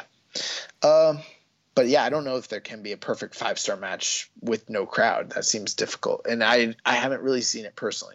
Yeah. So last question here is from a new friend of mine named Jen. She's not really a wrestling fan, but she knows that I went to All Out this weekend, and has been asking me about the live experience. And on the way there, I was telling her, it could potentially be one of, the best shows of the year. Afterward, I was talking to her, and she's like, "So did it end up being, one of the best shows of the year?" And I was like, "No, it didn't quite live up to that." And so she wanted to know, in our opinions, what could have All Out done to be dubbed the best show of the year? Jeremy, who's Jen? She's a friend of mine. Who's Jen? Who's Jen? Inquiring minds want to know. I want to know. Oh man. Bro, I don't know. That show is cursed. Yeah. I mean, I'll tell you a few things that could have been done differently. The crowd needed to be mic'd. We couldn't hear the live crowd for shit. I mean, like, at all. The other thing that they needed to do, the crowd, quote unquote, that they had I don't know if you've noticed this, but on a Wednesday night Dynamite show, the actual quote unquote crowd is filled with actual top talent. Guys that are like part of the company that would be working, say, a pay-per-view. On this night, most of those pay-per-view workers weren't in the crowd. So you had like a lot of like dark talent, a lot of jobbers, that sort of thing. Bro, they didn't react to the things they needed to react to. Their whole job, they're getting a paycheck to sit ringside and to be a fan and to get the show over. They did a terrible job of it. I mean, seriously, like, for real, terrible job of it. Few other things. I know not all of the freak accidents that happened are their fault, but like, dude, they didn't need to powerbomb Darby Allin in a fucking body bag full of what's tacks. It called? A body bag. Yeah, of they tacks. need to do that. They need to put him in a body bag with thumbtacks and drop him like that in a battle royal where no one's even gonna notice or see it. Like, that was terrible booking. They needed to prep the Matt Hardy stunt better to help avoid what happened. I think that they were negligent in the way that they prepped and did that stunt. I think that they were negligent in letting the match continue no matter what the doctor said. And I'm telling you, compared to what the NHL and the NFL does for concussion protocol, they didn't do the right thing there. And even if hypothetically he didn't quote unquote have a concussion, I saw that man fall 2 or 3 times and hit his head on concrete. So there's definitely something fucking wrong. Even if he doesn't have a concussion, stop the match. What you don't do, no matter what you do, you don't let him climb up on a scaffold. Right. That was terrible. Maybe better agenting, because that FTR match, I don't care what kind of rating it has on Cage Match or Grapple, bro, that match sucked. And I mean actually actively sucked. They might have done some cool, and that's actually something I wanted to bring up. Like, for instance, we talked about how great Jay White was at audibling without there being a crowd. Well, on that night, they thought they were going to have a crowd, but they didn't. And so instead of FTR kind of audibling and maybe like working the match differently, they were dead set on we're going to do our match.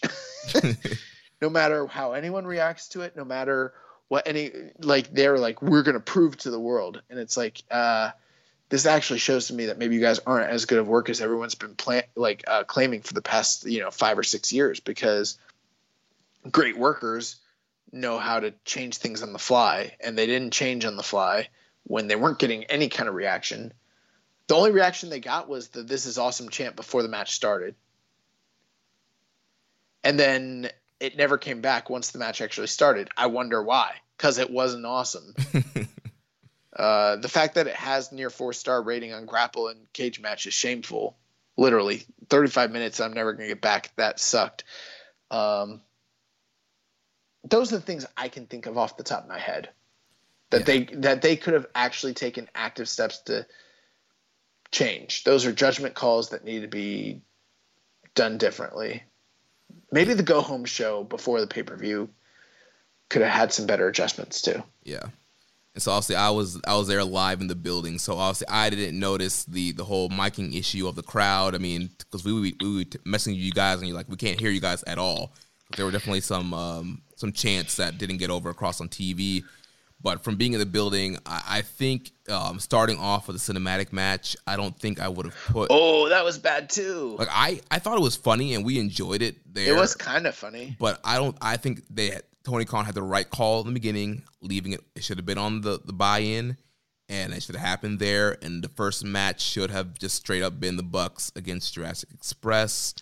Agreed. I agree with you. Everything on the whole Matt Hardy situation. Like the match should have been stopped immediately. Once the match was stopped, they shouldn't have restarted it. And it's just one of those things where, like, if they just had some bad luck that night. If Matt did not get hurt, that match probably would have ended up being a pretty good match and could have helped the show out there. The Bucks, the Omega Hangman versus FTR, I think went way too long. They should have cut that match down. I guess maybe they were trying to make up some time for losing the Hardy Sammy match, but they could have cut that match down. And the Hardy match definitely did hurt the flow of the show. I felt like Thunder Rosa and Cheetah, they killed it. They worked really, really hard, had a really good match, but people were so kind of, worried and confused, and everything was going on with what happened with the Broken Rules match that took a lot of kind of just kind of energy out of the building for that match. Plus, it was super hot, very hot and humid. We were sweating our butts off out there, and so that definitely helped, kill the energy of the crowd. And well, I don't want to sound inhumane when I say this, but it's like, okay, but what are the workers who are getting paid to be fans at ringside supposed to be doing in that situation? If they, first off, I think that they should have probably, like I said, stop the Matt Hardy match. Just stop it. Just stop it to be safe. Then they probably should have sent some sort of memo or word of re-encouragement to the workers who are at ringside, like, hey, Matt's okay. We're checking up on him. Give them some sort of support. Give them some reassurance so that they can continue to fulfill their role. And then someone needed to be monitoring how they're reacting, because, like, if I was Tony Khan, I don't even know if I want to really pay those people, because, bro, they didn't do their job,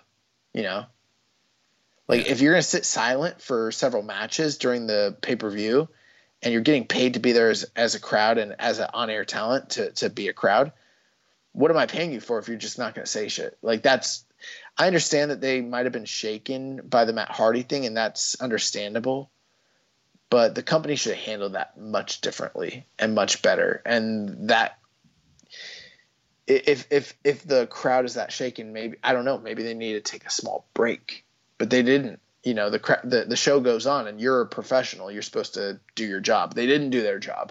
They didn't get any of those matches over. They were like dead ass silent. It was weird. Yeah. Also, you know, Double or Nothing, they did a much better job. I think that was one of the best, like, the wrestler crowds they had for Double or Nothing. But that was the first time I think they had a crowd in a while, right? Right. Well, I think they had been doing it for Dynamites leading up to that. Okay. Yeah. One other thing, they could have had you guys closer to the ring.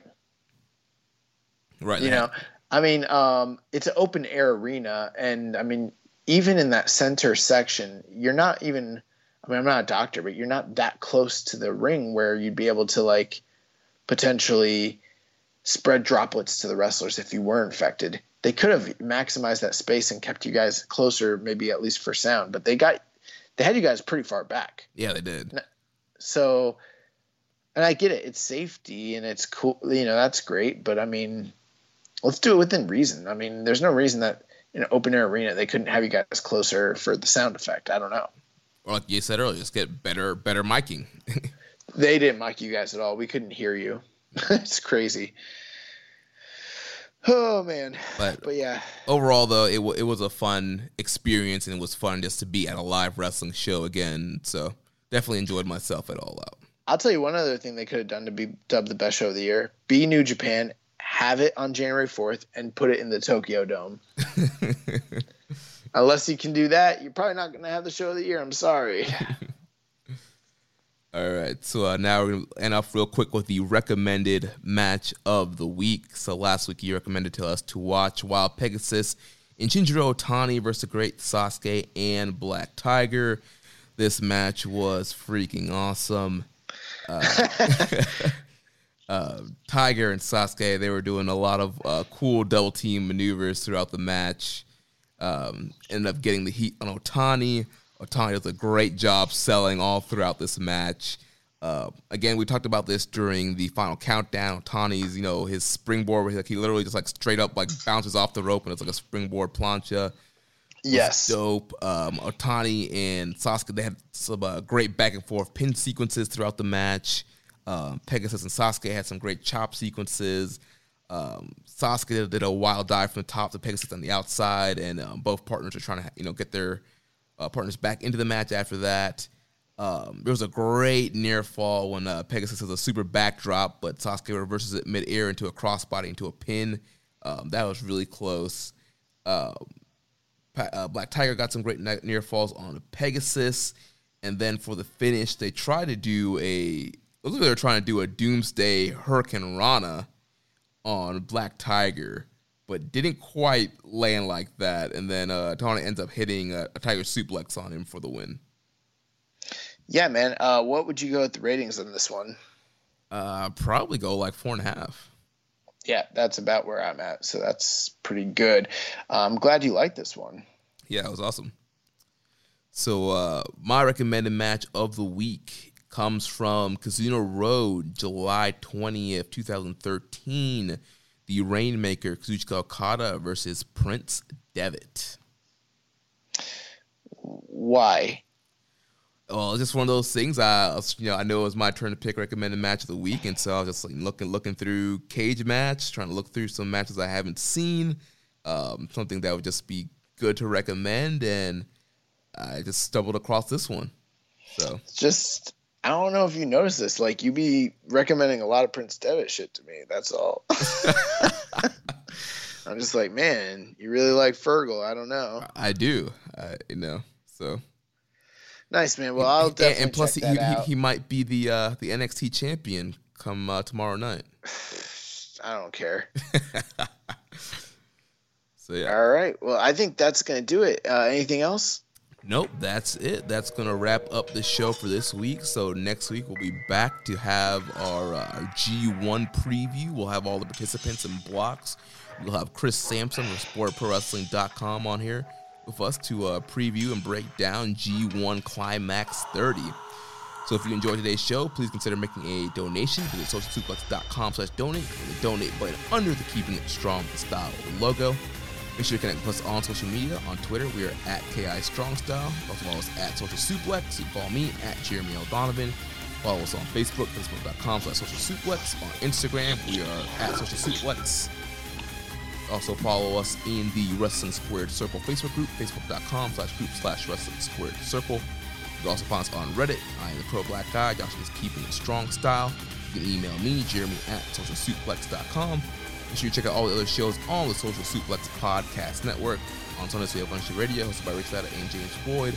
On Wednesdays, we have the Ricky and Clive Wrestling Show from Scotland. On Thursdays, we have the new Grave Consequences podcast with Caleb and Maserati. On Fridays, we have 8-Bit Suplex with Josh number 2 and Sandy. And Saturdays, we have All Things Elite with Boyd and Austin. Don't forget to subscribe and leave a rating and review. And we will catch you next week on Keeping It Strong Style, the ace of podcasts. Ain't no dangerous techers, goon. It's Suzuki Goon. Thank you for listening to Keepin' It Strong Style. We'll see you next time.